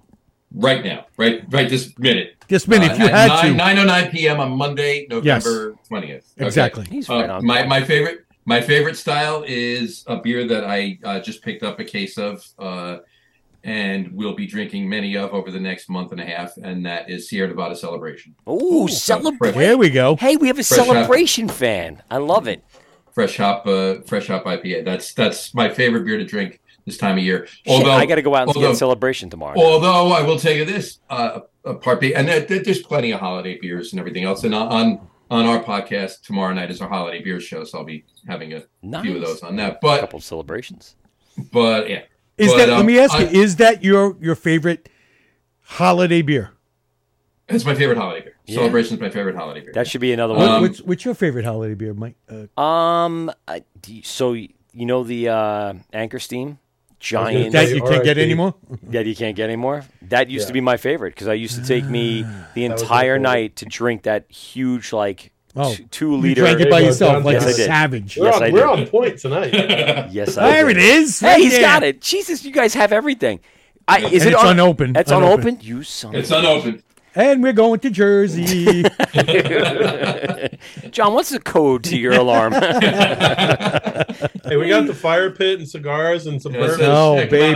Damn. And we'll be sleeping in his bushes. I don't mind sleeping in New Jersey. It's nice. Yeah, it's no fine. different in here. nothing wrong. The 4 blocks away is the beach, so you can just. See? Hence the reason it's coastal. And we'll be out there with the whale sharks. I'll bring some even though they're not BLTs. around right now. Love it. I was just going to say a Part B to that, and it's a style that I'm of late, I should say, last year before, many years going back. If I have 2 or 3 of them during the season, it's a lot because they don't release it. Sam Adams, Old Fezziwig. Brother, I'm so glad you said that. Yes, you've mentioned this before. They released it on its own this year, right? Yes, they did. It's the 6-packs. Yes. By the way, I bought a case of that too. You are the man. That is. We are going to New Jersey. It's they're selling it all over the United States. No, I know, but I'm saying they have it. Glass 6-packs. I already got mine. Oh, you got? I already got mine. Where'd you get it? Belmore? Over by me, Belmore. Belmore's, yeah. Normally you could only get them in the variety pack, Christmas variety pack. I remember that. Yeah, you got 2. Yeah, and it What am I pissed gonna me do with off 2? because I didn't want the other ones. I wanted Old Fezziwig. You didn't want just the Boston Lager? If you want to give me a 12-pack and give me 6 Old Fezziwigs and 6 Winter Lagers, thank you. That's fine. Yeah. I'll take that. Yeah. That's fine. Cold snaps or whatever the hell. I don't want cold snap. I don't want cold snap. That's a spring beer got anyway. it right in the end, right? Yeah. Cold snap. Took 'em Yeah, long but enough. it's snapping the cold. You're getting rid of the cold. Yeah, whatever. It's a spring beer. All I know is I got Fezziwig and I'm very happy. Wow. All right. I got to go look You know for what it. happened? I think it was 2 years ago. Wegmans, okay? Oh, yeah. Wegmans will break apart some 12-packs and some 6-packs, and they'll put them up in the single beers, and you can make your own 6-pack. All Fezziwig. Twice. I took 6 bottles of Old Fezziwig and made my own 6-pack. Smart man. Man after my own heart. It's been, when I first came out with it, I'm like, oh my God, this is one of the best winter warmers I've had. Yeah. One of my Fitz and Old Ale is one of my favorite styles. It was just, Old Ale is so good. it was on point. Yeah. Point. They do a great job. Can't argue with it. Matt, do we get to Matt, question 2? Yeah. So probably my favorite style to drink is a Schwarzbier. A Yes. Nice. Black black lager. And actually, the next beer I have queued up just happens to be my favorite Schwarzbier, which is from Alt Endings. It's a rye Schwarzbier called Gauntlet Black. Yes, please. And it's fantastic. Actually grabbed one of these to have too. It's from Triple Crossing down in Richmond. It's a dark Czech lager. Yeah, Mave Pivo's up there too, but Schwarzbier just edges it out. Yeah. And Love a good I have to Schwartz. say my favorite style to brew by far is a Belgian double. It's the first commercial beer I ever made was a gingerbread spiced Belgian double for Christmas. Well, that sounds wonderful. That just sounds wonderful. We will be doing that beer. It will be. That'll be our winter. From the first Christmas season that we have. But It just warms my yeah, heart. I've done doubles with fruit in it. I've done doubles that are dry hopped. I've done doubles, all kinds of weird. I've done doubles with mushrooms in it. What kind of mushrooms? Interesting. Dried chanterelle mushrooms, and it came out absolutely stupendous. Really? Really? It's a woody, earthy. It didn't taste like dirt? Though. Yeah, There's no- Crazy. for me, like, the earthy part, I think, is like a touch of that dirt, but I don't mind the dirt taste as long as you have something to not counter it, Well, but like to balance it out yes, with it, right? because- you need some sort of.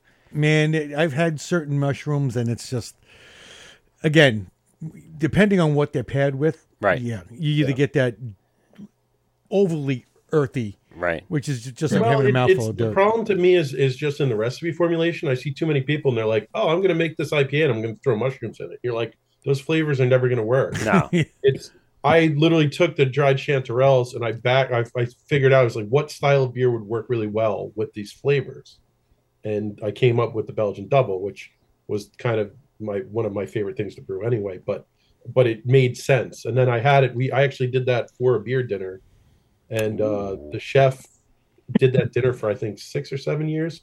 And he still told me that he thinks that was the best beer that any of those beer dinners. Like a mushroom risotto. That's well, yeah. He now actually did. Well, I thought he was going to do it with a meat dish. He did it with a salad, which blew my Really? mind. But Oh. it was a wild mushroom salad with like porcini, like the Yep. pork.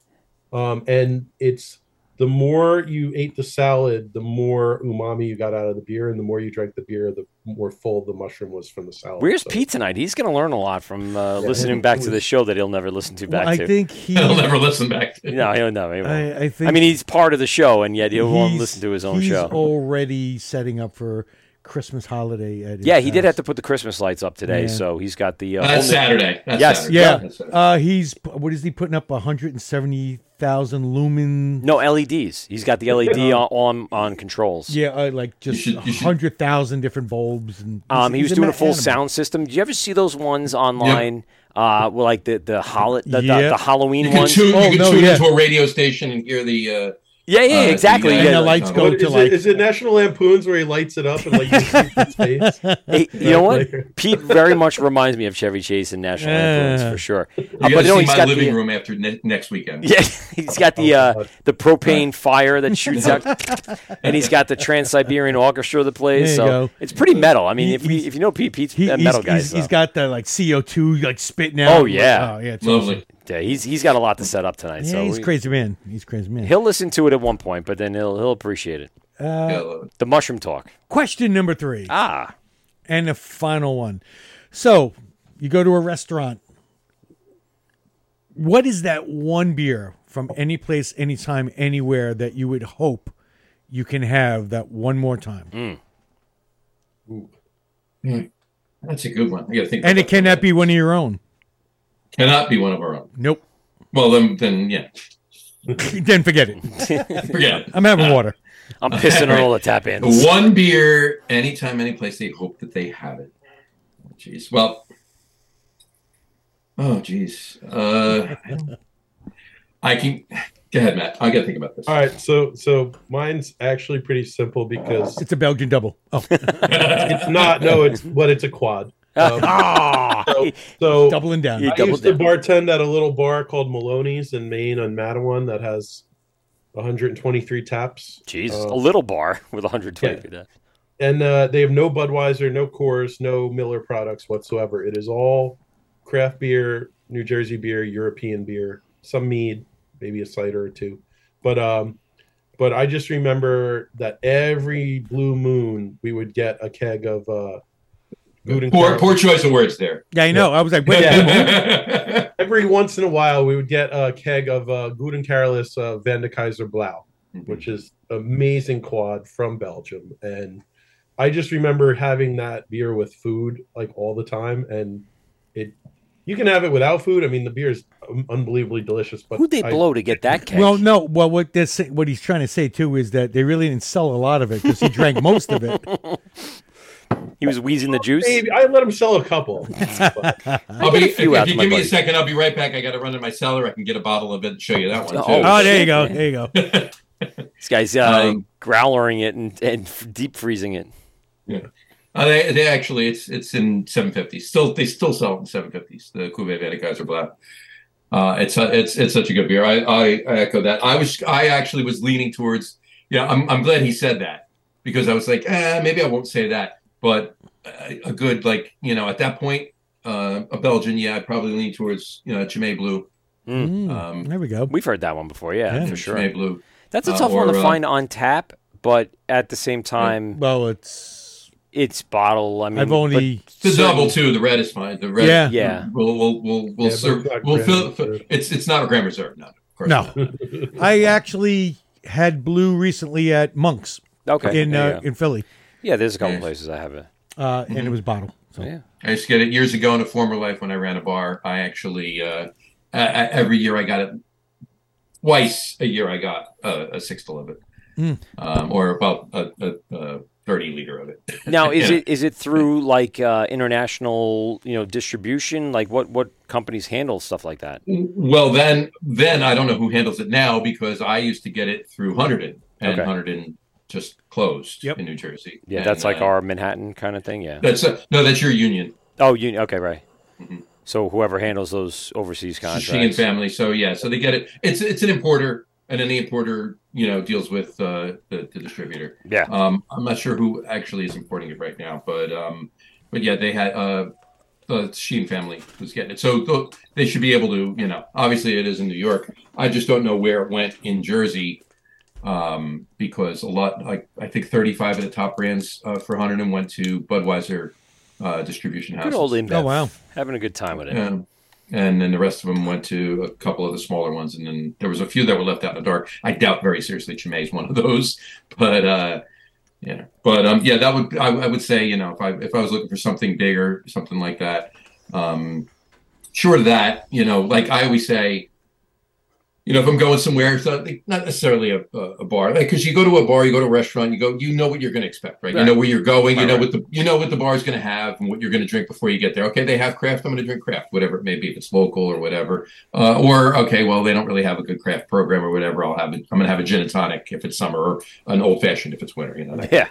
But that's just me. But whatchamacallit? But I always say, like, if I'm going to a wedding or something like that, if the bar has a craft beer, I'm having craft. If it doesn't, hopefully they have Sam Adams, Boston Lager. Yeah, Or something like like worthy of just at least drinkability. If I really, really, really, really, really want a beer and they don't have Sam Adams, but they have Yingling, I'll have a Yingling or two. Yingling, really?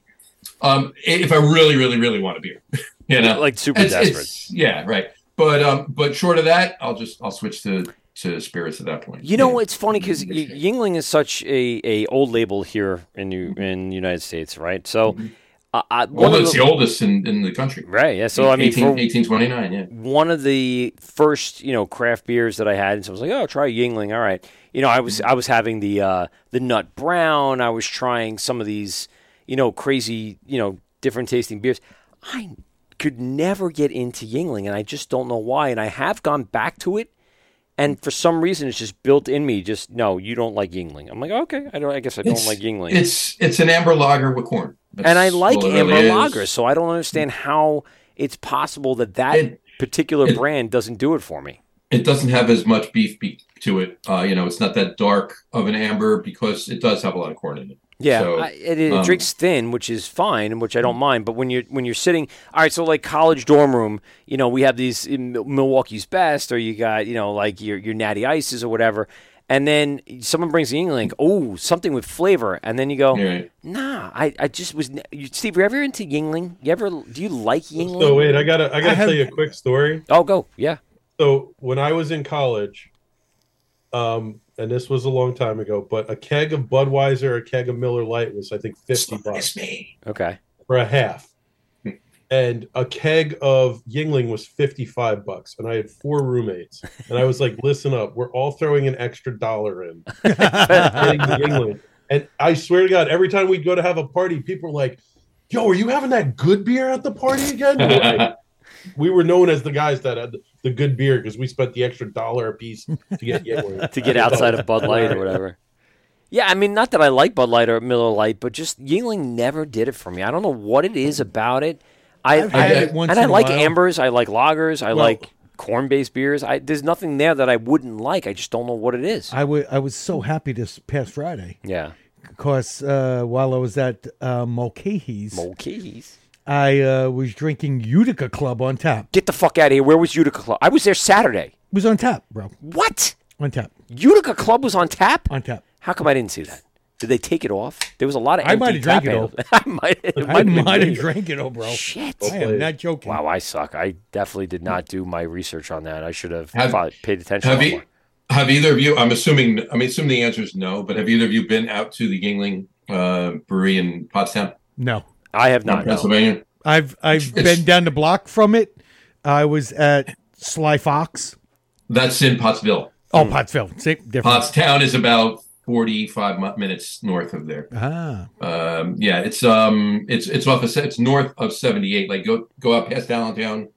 You know where you know where Cigars International is, the big huge thing off of 78 going out in Pennsylvania. It's that exit, and it's about 20 minutes from there. Wow. It's a really cool facility. It's from like the base of the bulk of the building was built in 1829. It was built into the side of a mountain, and you could actually they take you down to the caves where they used to refrigerate the kegs. Store the beer, There was no refrigeration in 1829. But right? have you had a Yingling Black and Tan, like the actual bottle Black and Tan, not made a Black and Tan with it? Yeah.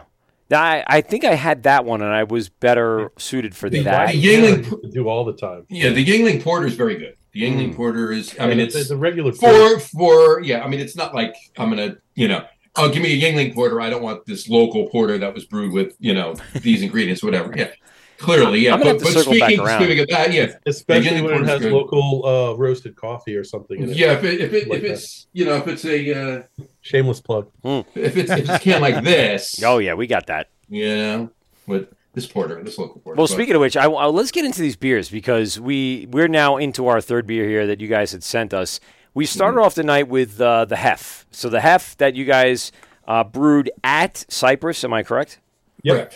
Correct. Break this down for me because you talked a little bit about earlier the water profile at Cypress kind of lending itself to this. Kind of what went into this particular beer that people can enjoy. That was delicious. Hef is like one of those things where on paper it's one of the very simplest beers there is, and in application it's very difficult to make a very, very good Hef.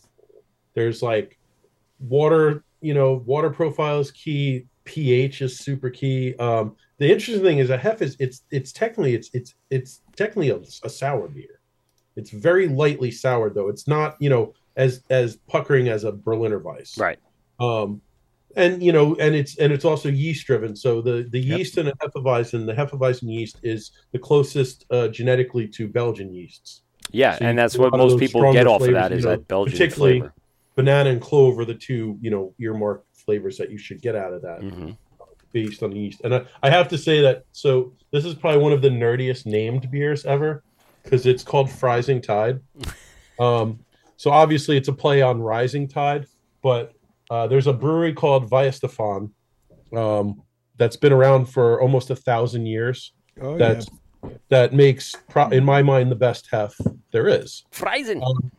And that in another 16 and change years, they'll be 1,000 years old. Yeah, so what is it? Was 1040? Yeah, 1040. 1040. And then England became a kingdom in 1066. The brewery's older than England. Jeez. To put things in perspective.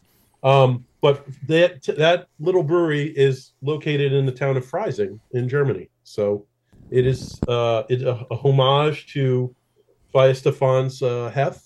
And also, they got a little bit of a head start on us, but I hope that I can adjust it, get it to be in the same. I think 987. Yeah, 900. I got to do it a little bit quicker. But 984 years. I think they dialed in the recipe. Yeah, a little bit. Yeah, they only had a slight bit on you. It's definitely a world class beer, and they have dialed that in. Is it right if I just sit here like this with the cup? Sure. Yeah. My glass. There you go. Perfect.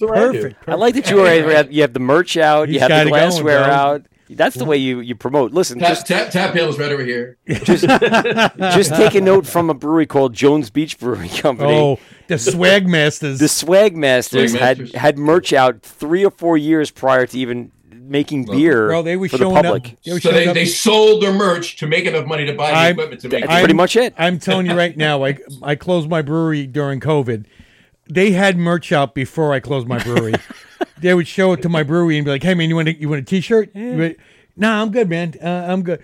No, we got this. And they're the nicest I mean, the greatest great guys. Greatest guys making really good beer now. But yeah, funny stuff. They were a merch company prior to being a brewery. That's what we were laughing about.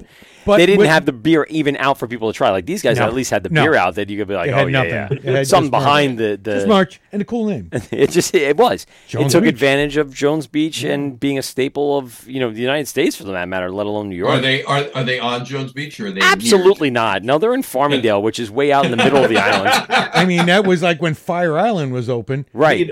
They Americans were not are on pretty Fire crap at, Island. Nope. like geography anyway, right? Like Brew SA is much closer to Jones Beach. Yes. You're 100%, Jones bro. Beach Brew. They're a 500-yard lap away in the Olympics to Jones Beach. Right. But Jones Beach, at least I give them this. They're in the same county. And you go. Fire Island was still in the same county as Suffolk County. True. So there was that. True. But, yeah, I mean, they Well, you know what? Yeah. I'm trying to think of Great South Bay is probably the most closest to what they are. Great South Bay Brewery is literally Closest, yeah. a couple of miles away from the Great South Bay. Well, what about Harborhead? They're Harborhead. like literally in the Harborhead. But it's not called Harborhead, though. It's just Northport. So I don't Jeff know. is in Port Jeff, right? Yeah. Yeah. And you guys are 20 very 20 familiar. Wait a second. 27A Brewing is on 27A. It is so- not on 27A, but it's No, close it's to off. it. Pretty damn close. Pretty close. Pretty I mean, damn close. But maybe a mile, not even. Maybe not even. And Barrage was literally in my garage. In a barber garage, yeah. Brewing garage. Brewing garage. Yeah.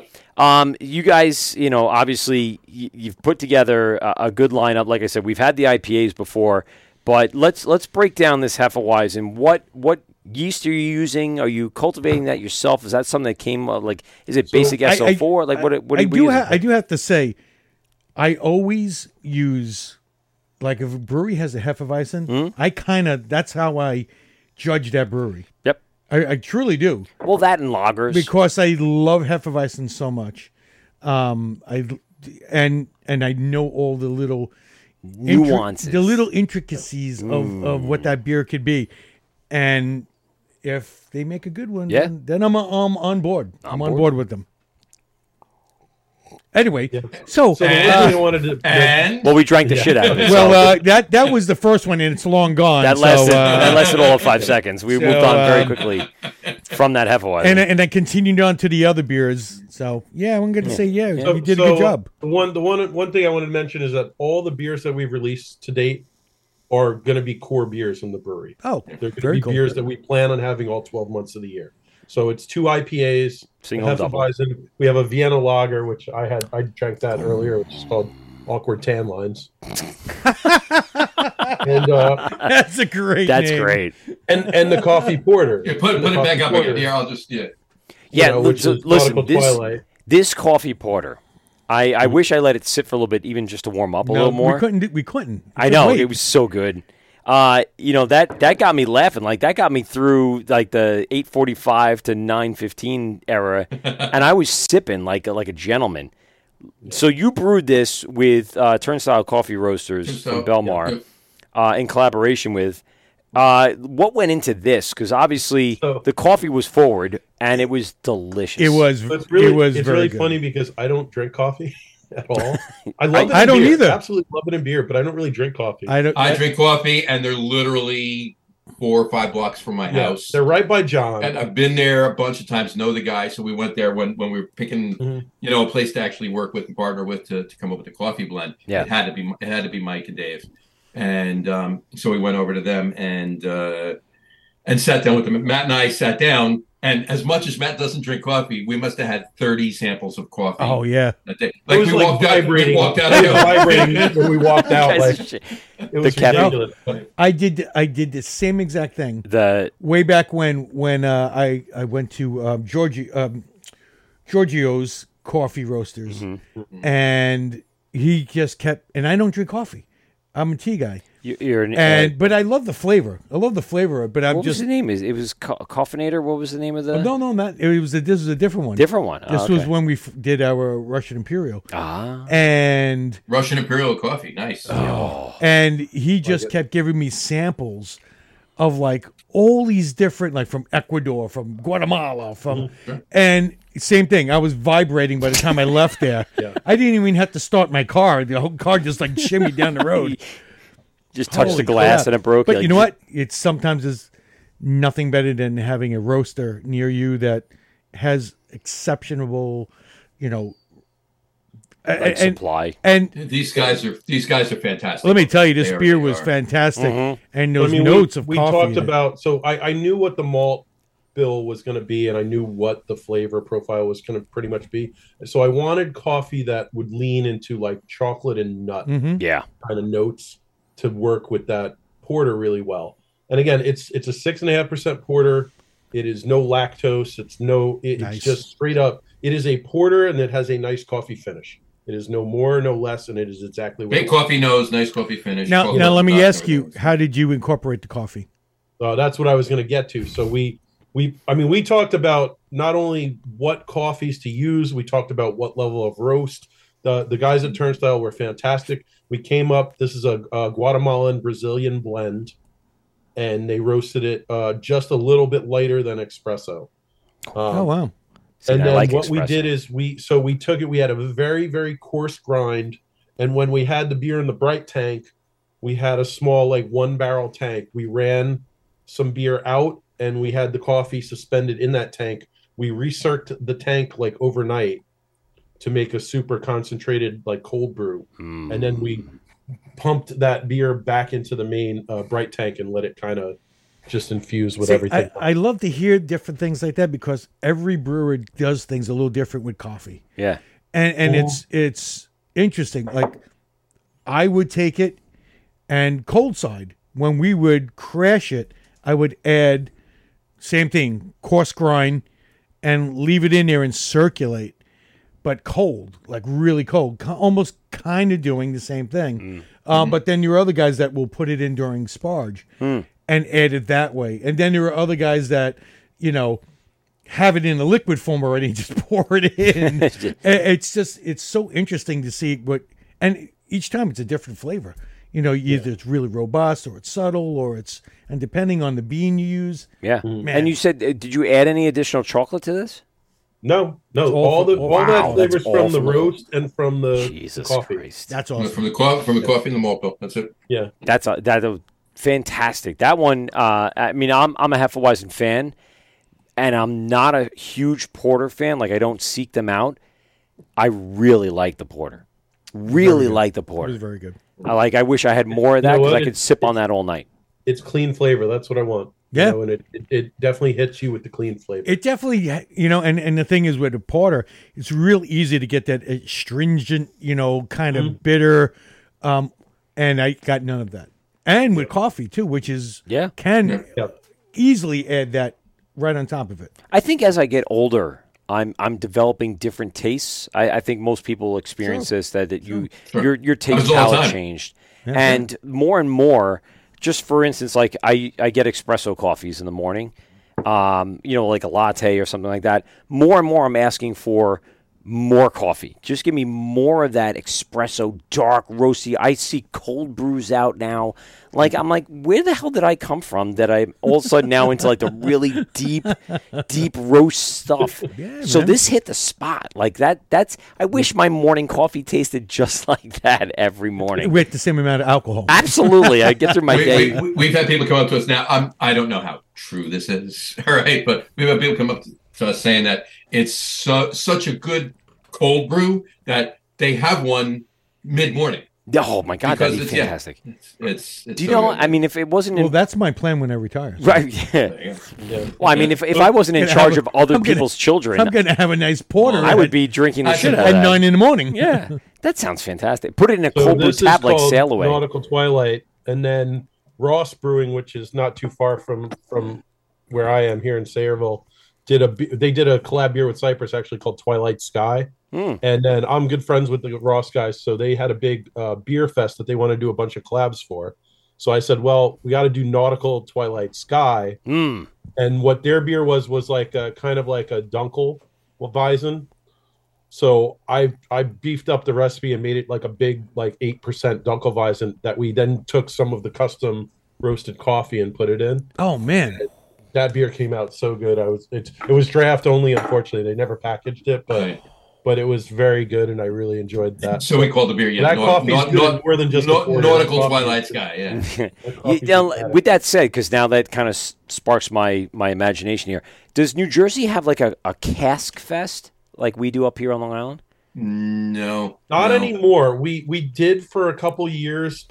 We had it was, I don't know, like Kivovitz from NJCB, I'm assuming. I feel like I do. New Jersey craft beer. New Jersey Yeah. craft beer.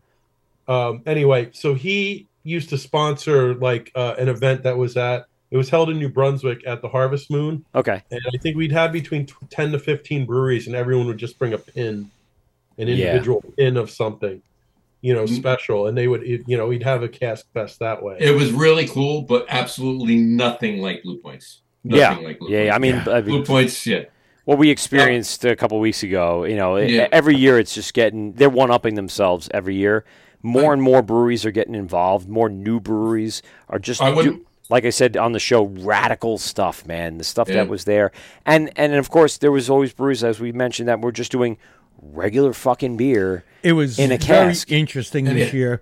So many breweries just brought like, hey, this is our English mild in a cask, and it was like, And I'd thank be you. like, I am right in the right line. I'm I'm just like, right thank here and you. talk to you while you pour me 6 of these. Yeah. Well, I definitely saw people standing in the same place for quite some time. there was several. I mean, there was the English mild. There was Definitely a couple lagers because I saw. Have you ever been to the Gray Lodge pub in Northern Philly before it closed? No. So they literally had an event called Friday the 13th. Every time there was a Friday the 13th, whether it was 2 a year or 5 a year or 1 a year, they literally had this event, and it would be like they'd have about 30 firkins. oh They'd probably have about 12 to 15 tapped at any given time.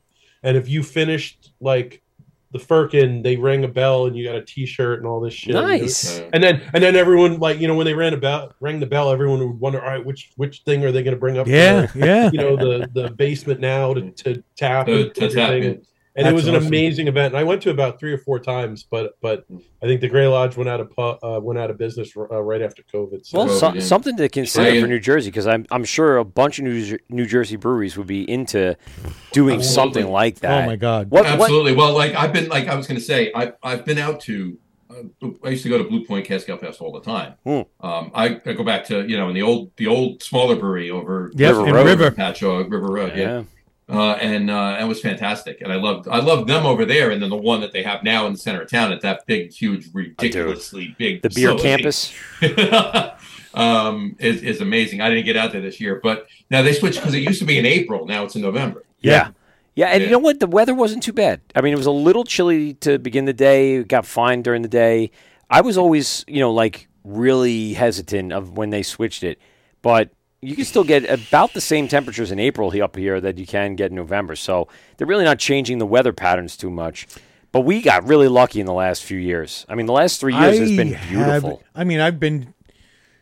I've either participated or done, been on the show the last 9 years, and I think one day early in the morning it drizzled, and then the sun came out, And beautiful. and it's amazing. It's like the weather pattern knows there's a beer fest It's going on. amazing. But the amount of beer and stuff like that, I mean, that's something that maybe, you guys could talk to the guys over at New Jersey Craft Beer and figure out. That's something I definitely travel Be down something very interested to put together. That's Yeah. Let me tell you, I would, And I can would give you some definitely- contacts I for would- people that organized it that can give you some tips and tricks on how to do it right, because Blue Point does it right.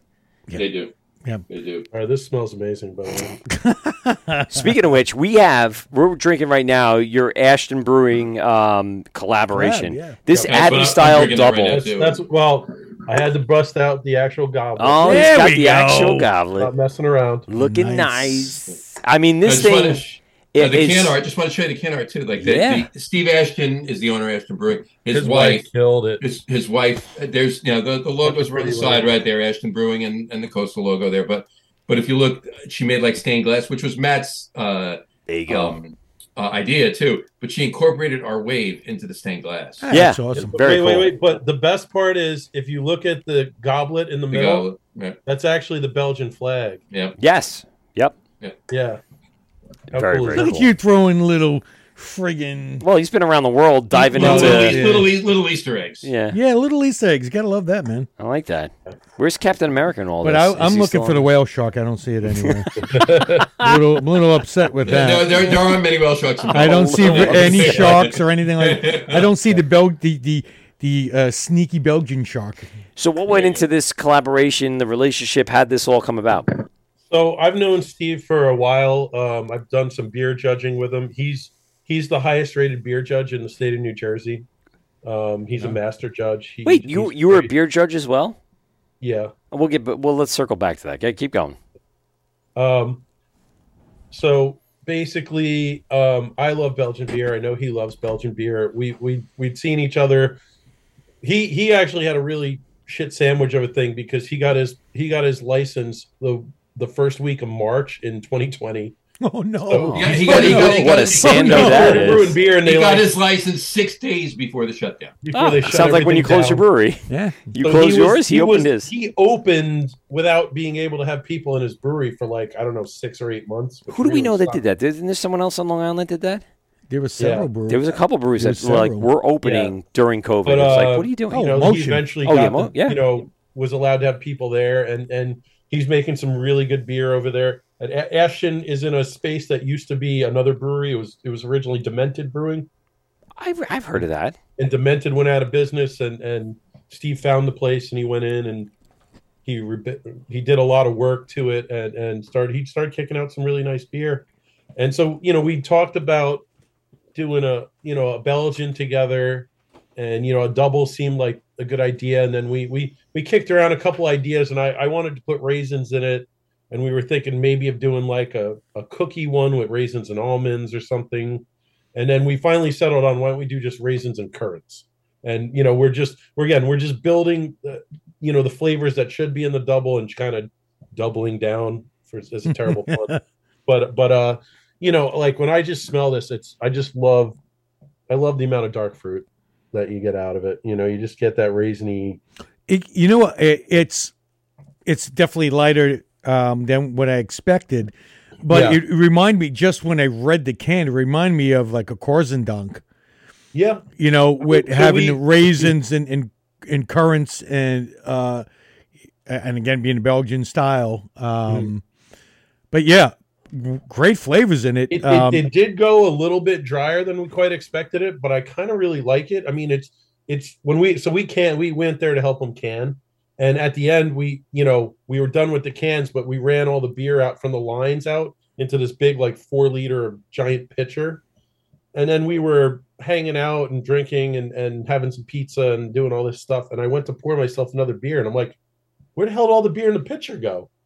It's like because it's so easy drinking. It just it's scary because it's like we were just drinking it, not thinking anything, and it's like all of a sudden it was gone. Oh, there you go. There we go. Yeah.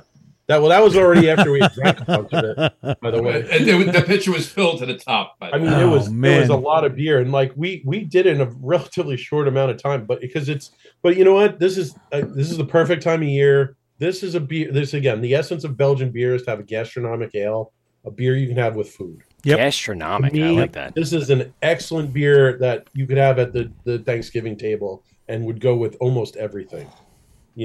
And I would drink this at my Thanksgiving table this Thursday. Yeah. But I only have a couple cans left, and I'm going to be drinking. They're all mine. I'm drinking mostly Sierra Nevada Celebration. Oh, you know what? Yeah. I'm going to get some Sierra Nevada Celebration. I haven't had that in a little while. I used to love it, and I'm going to bring that to Thanksgiving. That's a hell of an idea. I'm great. It's such a good beer. I'm already set. We do Thanksgiving at my house. Yeah. So I already got my wonderful old Fezziwigs. There you go. I'm definitely having a couple of those, and I got a Westy 12 that I'm going to open. Now, let me ask you a question, and Matt will back me up on this. Well, I'll tell you a story. Okay, what? I love Westy. Don't get me wrong. Mm-hmm. Okay, amazing beer, no doubt about it. But Given my druthers, I'd rather have a St. Bernardus 12. Okay. How many of those could you have? Because I can. That's why. This is Because true. I can go to any store, any Yes. day of the week, any month of the year, Yes. and get St. Bernardus 12. Yes. No, I'll tell you a little beer judging. I'll tell you a beer judging story real quick then. Oh, yeah. So I want to get back to that, Matt, because beer we judging. had- Wait. First, how the hell did you get into beer judging? Homebrew. Well, I was home brewing, so and actually, so one of my really good buddies, he worked at Anheuser in Newark. He bounced back and forth between the brewing side and the. But we love him anyway. Yeah, I was gonna say. He's still one of We the- all have our faults. He used to give me 2014 coffee Bourbon County. I loved it. Oh, all right. baby. All right. Little fell off the back of a truck kind of deal. Yeah. I like it. Well, no. They got cases of it. They're like, here, you're an employee. You get cases of this. That's So you'd nice. be like, I can't drink all this. Somebody take this. He's a great guy and knows Yeah, his shit. he's worked at a couple breweries. He was production manager at Crooked Stave out in Colorado for a Nice. while. And I can tell you stories about him, but there's two things with beer judging is most people actually have better palates than they take credit for. And you can taste things, but the biggest thing with beer judging is you need to learn how to convey sensory things into actual language that another being understands. Yep. And that's the real skill set that you have to work on. And so, like, the thing with beer judging is, he's a beer judge. He was a nationally certified barbecue judge. He has an amazing palate, and I drank beer with him all the time. And we just talked about what I was getting out of things and blah blah blah. And then I learned to build up a vocabulary. So then we have some of these homebrew comps. I would volunteer to do beer judging and you do a certification and all this other stuff and you're away, and then you accrue points for doing, the more you judge, the more points you have, which is why Steve Ashton's the highest rated judge in the state. He's accumulated all these points because he's been judging for like 20 something years. But I also judged with Steve, and Steve was a great, resource as well. But it's just, you learn a lot. And that's the thing is, I think that's why I like to think I make good beer. I know exactly what the beer should taste like, and I know exactly what I want the beer to taste like. Almost like And you've then gone through just a training matter of- camp. Well, Yeah. and then on it's just a top of matter that, executing that. Yeah. and on top of that, if something went wrong with that beer, Yeah. what it might be. Yeah, that's a big part of it too, is knowing what the off flavors are and being able to diagnose, having an issue with a beer. Sure. And this is a common question, like, how have you had to dump out a beer before? On the homebrew level, yes. On the professional level, no. God bless you, sir. Yeah. No, and I'm not saying I never will. By a long No. Keep in mind, right? It'll We haven't. What we've done. Yeah, it'll happen. But look at this. Hopefully, it won't. This But is if the it does, analogy, though. hopefully It's very infrequently. And Beer if is a it does, I little- hope it's on that 3-barrel system. Right. Exactly. well, that's where we'll do the dumb stuff. So that's probably where it's going to happen. Yeah. Hopefully. We'll see. But no. But the analogy is this: beer is a living thing. 100%. So there's driving a car, and when you turn the wheel, the car goes. When you're riding a horse, you pull on the reins. Most of the time, the horse is going to go that direction, but it still has its own will.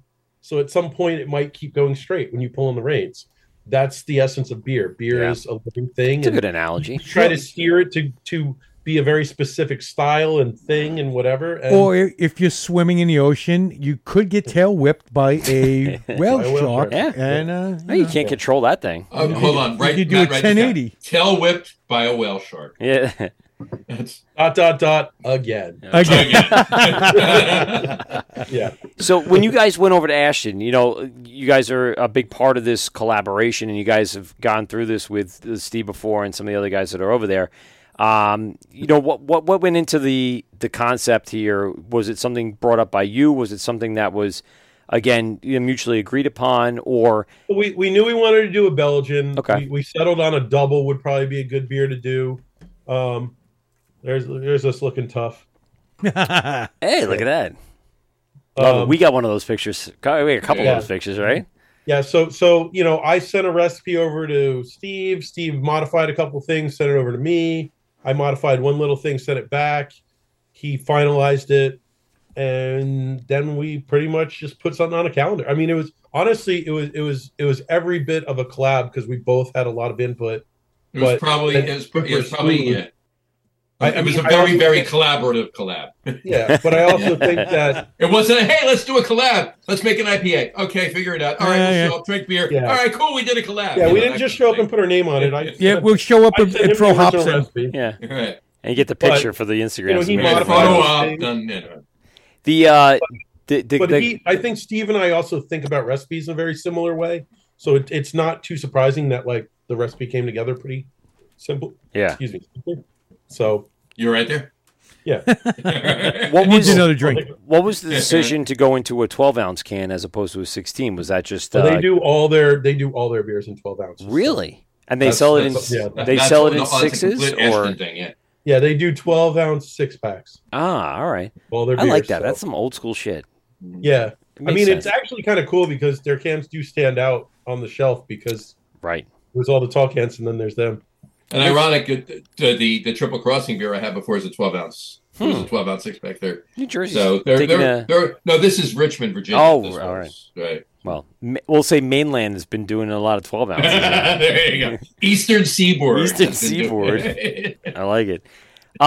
So what do you guys have in the pipeline right now? I mean, obviously you're looking to set up. Do you have any collabs out right now that you're? Yeah. I know. Well, Matt, I know we talked about this before the show. You should mention. Here it is. Oh, you son of a bitch! Every time you show it, it makes me angry. So this is very funny because what makes me angry is that he has one of the labels and I don't yet. Well, I have two. I have one for you. Don't worry. No, but long story short is, we've been talking to a number of breweries about doing collabs. We did collabs with Brick City and Icarus last year. Love Icarus. Yeah. We had a little bit of a lull there where we were. This was the Brick City collab. And there you go. And this is the Icarus collab. And that's the Icarus collab. So he has an IPA. Mm-hmm. That was what Citra Mosaic Trident. That came Citra Mosaic Trident. Yeah. That came out really well. Mm-hmm. And then this was a cold IPA. Ooh. Or a dry hop lager, if you want to call it, with it was Nelson and Waiti in the dry hop. Mm-hmm. So kind of lighter flavors that I figured would work really well. And that beer did really well. They even had Icarus had their big lager fest, and the keg of that was the first thing that kicked. So they saved the half barrel of it from when we did it because we did it a few months earlier. They put aside a half barrel, which they do for a lot of the stuff for Lagerfest, which was in June, and then they brewed 9 for Lagerfest. The first one to kick that day was that beer was the ounces of Coastal Feather. So it's a little interesting because technically this double just came out this past Thursday, so only a couple days ago, and now right away next Friday, Black Friday. This Friday. Yeah, this Friday. Sorry, this Friday. We have beer from the Black Lagoon with Alternate Endings, which is a kind of an old school like West Coast black IPA. Love it. So if you guys aren't doing anything on Friday, take a ride to Aberdeen, New Jersey. And we'll be at the brewery at noon, and we'll go. Wait, that's Black Friday, isn't it? Exactly. Hold on, I gotta check my calendar. There might be a trip somewhere in my future here. I have Sunday free for sure. I was thinking about taking a trip somewhere, but maybe. So it's Cascade, Simcoe, and Chinook, and you get these really nice deep pine notes that work really well with that roast. Love that. Love a black IPA. It's one of my favorite styles. Yeah, and it's we didn't go ridiculous. I think it's like 70 IBUs, so it's like it's got some punch, but it doesn't really smack the hell out of you. It's not a palate record. It's 7% ABV and 70 IBUs. So in some ways, I think it's kind of a really nicely balanced. You're saying all the right things, Matt. That's an oxymoron, but it's a balanced black IPA. It's a balanced black IPA. Yeah. I could almost smell it, and I have no clue what it tastes like. I got this thing in my head right now. It's shit. Now I want black IPA like tomorrow. Like I need it. Yeah. Should I do Celebration beautiful and then find Cascadian dark? Who has a black IPA out right now for Thanksgiving? I don't know, but I want it. Most of the black IPAs that are getting released around now aren't getting released till Friday. Because of Black Friday. Black Friday. Yeah. That makes sense. Damn you. Well, Source just released I think it was 1 or 2 weeks ago. They released Midnight. a mixed Murder. a mixed 4-pack. It was 2 red IPAs and 2 black IPAs. Yes, I forget the Murdered Out is the name. Murdered Out is the black. That's a cool concept. And the can is cool as hell. It's the can is black. The lid is black. The label's black. Yeah. The writing on the black label is black. Yeah, that's like metal from Trillium. Trillium does that, right? Yeah. They do a great job on that. It's we have a collab in the works with Twin Elephant coming up. Basically the recipe's already done. They just have to order the grain and put a date on it. What's the style? So that's a weird one. That's a black saison with black cherry puree. Ooh. So that's going to be a little bit outside of the box, but it's going to be kind of cool. See, that's something that would do very well at Cats Black Fest. Saison. How good would that be? My head's just gears are going right now. Saison with a little roast in the behind. It's mostly midnight wheat, just a kiss of carafa, but it's not going to be super roasty. It's going to be more black in color than super roasty. So but it's like light roast, and then that funky estery, saison yeast, and then the black cherry, and it's like a whole roller coaster of stuff. So when I one of my most ridiculous homebrew recipes that I love Twin Elephant saisons. They always make great saisons, and I just threw it out there to Tim and Cindy, and Tim loved it. So I'm in. Yeah, anytime I wanted something black, but I didn't want any really heavy roast or anything, I would add that. I would actually mill it as I'm sparging right on top of the grain bed. Yep. And you don't get that astringency, you don't get that bitterness, but you get all that color and just a hint of that little bit of roast. Yeah. Oh man. So that's going to be an interesting one. I mean, we've been talking to Source. So intrigued. We obviously we have to do something with Bolero and something with Cypress soon. So, that's the thing is, at 30 barrel turns, we've been kind of backing off on releasing a lot of new beer for the contract brewing because we feel like we've done a lot of advertising at this point. Right. And, we really want to focus more on the names out there now. Get the building open. Right. Because we can't sell that beer over our bar anyway. So it's like, at some point it's going to be sitting somewhere. Diminishing returns. Yeah. So we've been trying to push and maybe there'll be a couple of the beers out between now and when we open we'll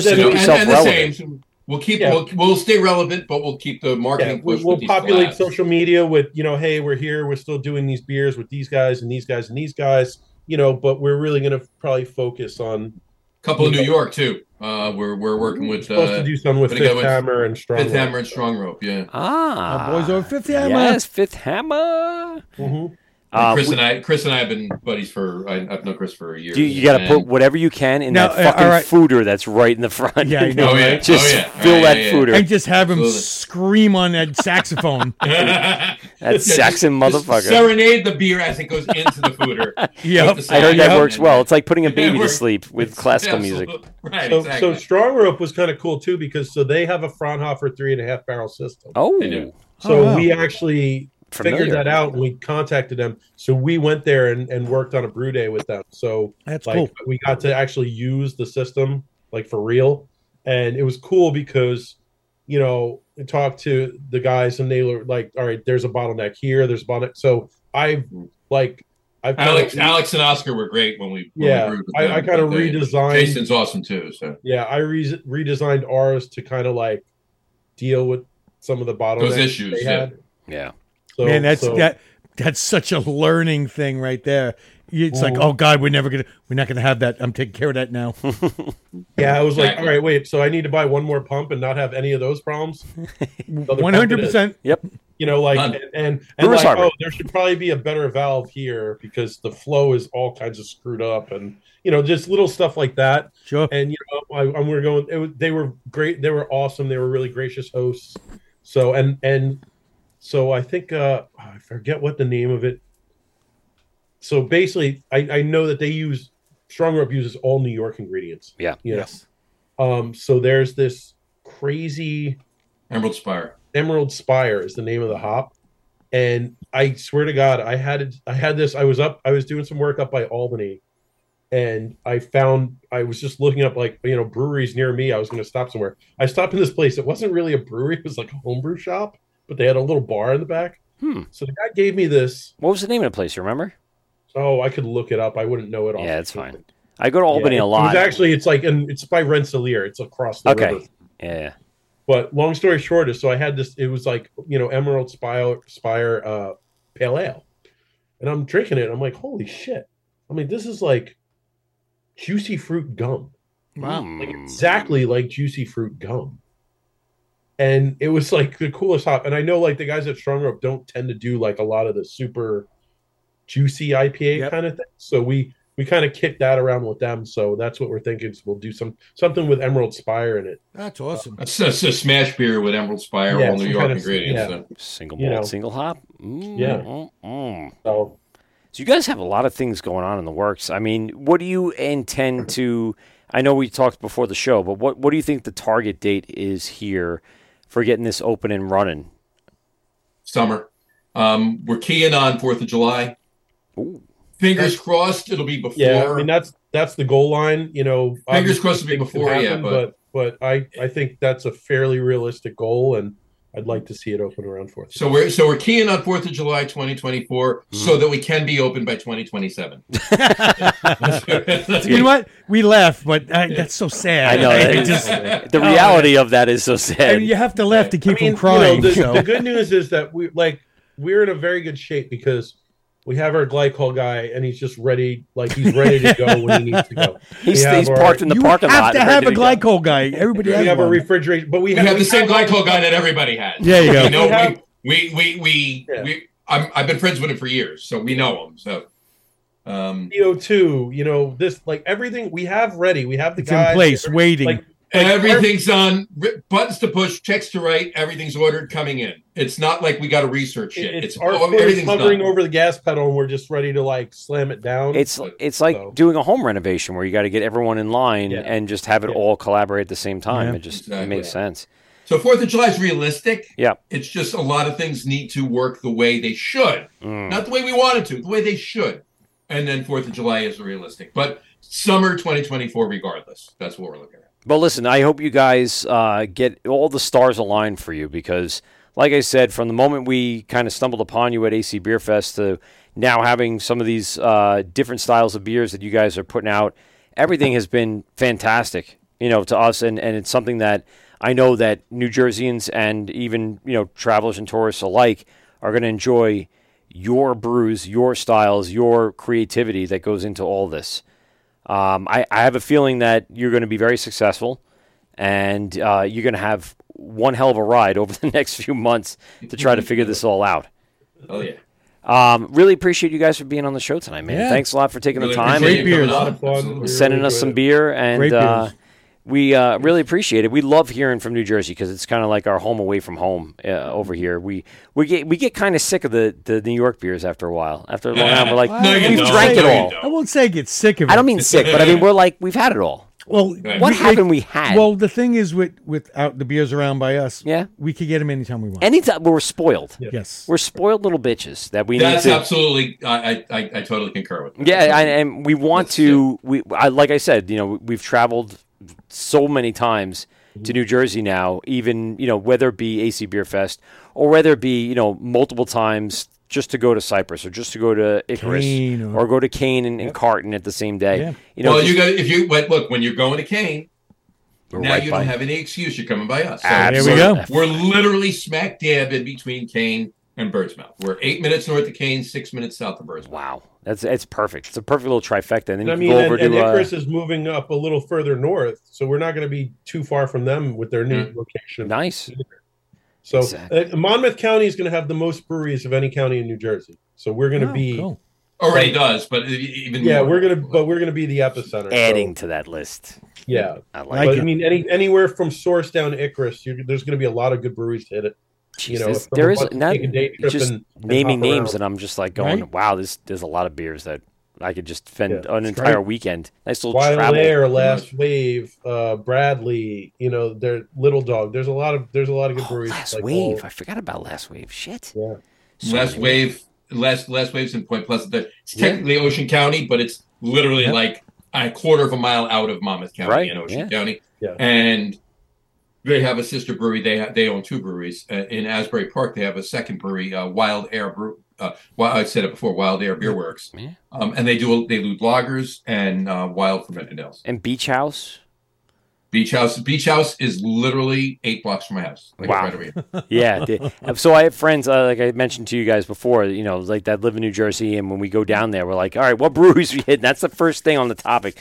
Like, how many breweries can we hit today? And my kids have become, brewery people, and they do enjoy, like the different views in different areas of the country. And they're like, wow, this place is different. This is cool. This is different. Like Long Island, we come to like just know our breweries, but when you go to these other places, just a whole different perspective when you go and get a different viewpoint or a different vibe when you walk into these places. So I'm excited to have you guys open. Obviously I want everyone to know, to stay in touch with you guys and obviously follow and watch what the timing is going to be for opening.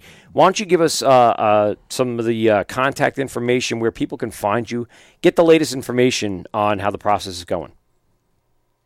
Sure. Well, all of our social media is at Coastal Brew Works. Instagram, I was going to say Twitter, X, excuse me. Instagram, X, Facebook. And Facebook. Thank you. Can't forget Facebook. I say it's all at Coastal Brew Works. You can find it all on there, and the website is coastalbrewworks.com. So everything is Coastal Brew Works. Whatever you put in, look for Coastal Brew Works, and everything. As we get into the process, there'll be posts regularly as the progression goes into the building, as the build out's happening, the trench is being dug, the bar's being built, everything. Follow along, follow us, and if you follow on coastalbrewworks.com, if you actually subscribe on the website, there'll be emails going out weekly. I can't wait to see the space. I'm excited to see kind of what you guys are putting together. How this is all going to be laid out. One thing we're going to do is we are going to build, like in half of the in the tasting room, we want to build like a loft area. Because one of 2 things. One is it's actually then we use it as a private rental space if we need to.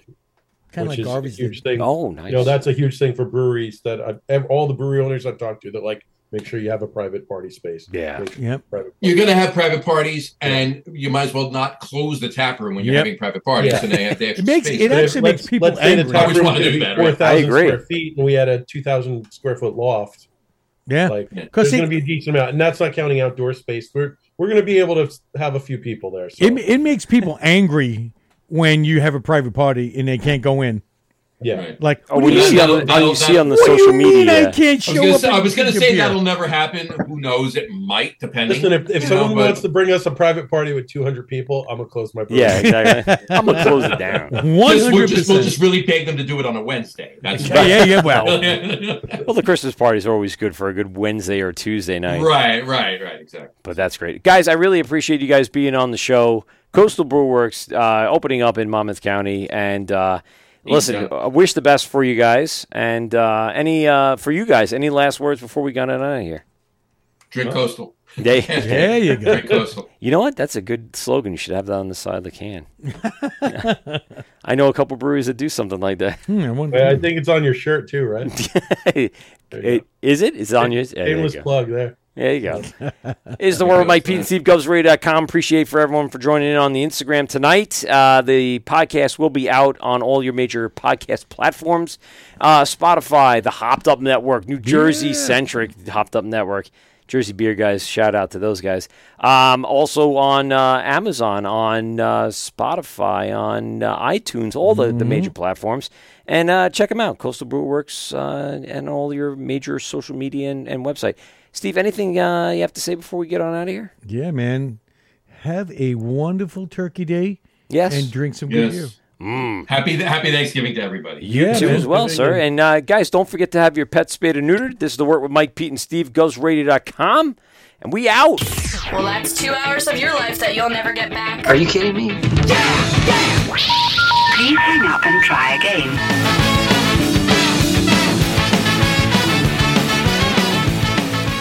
Wort on Govs Radio. I hope you're drunk enough.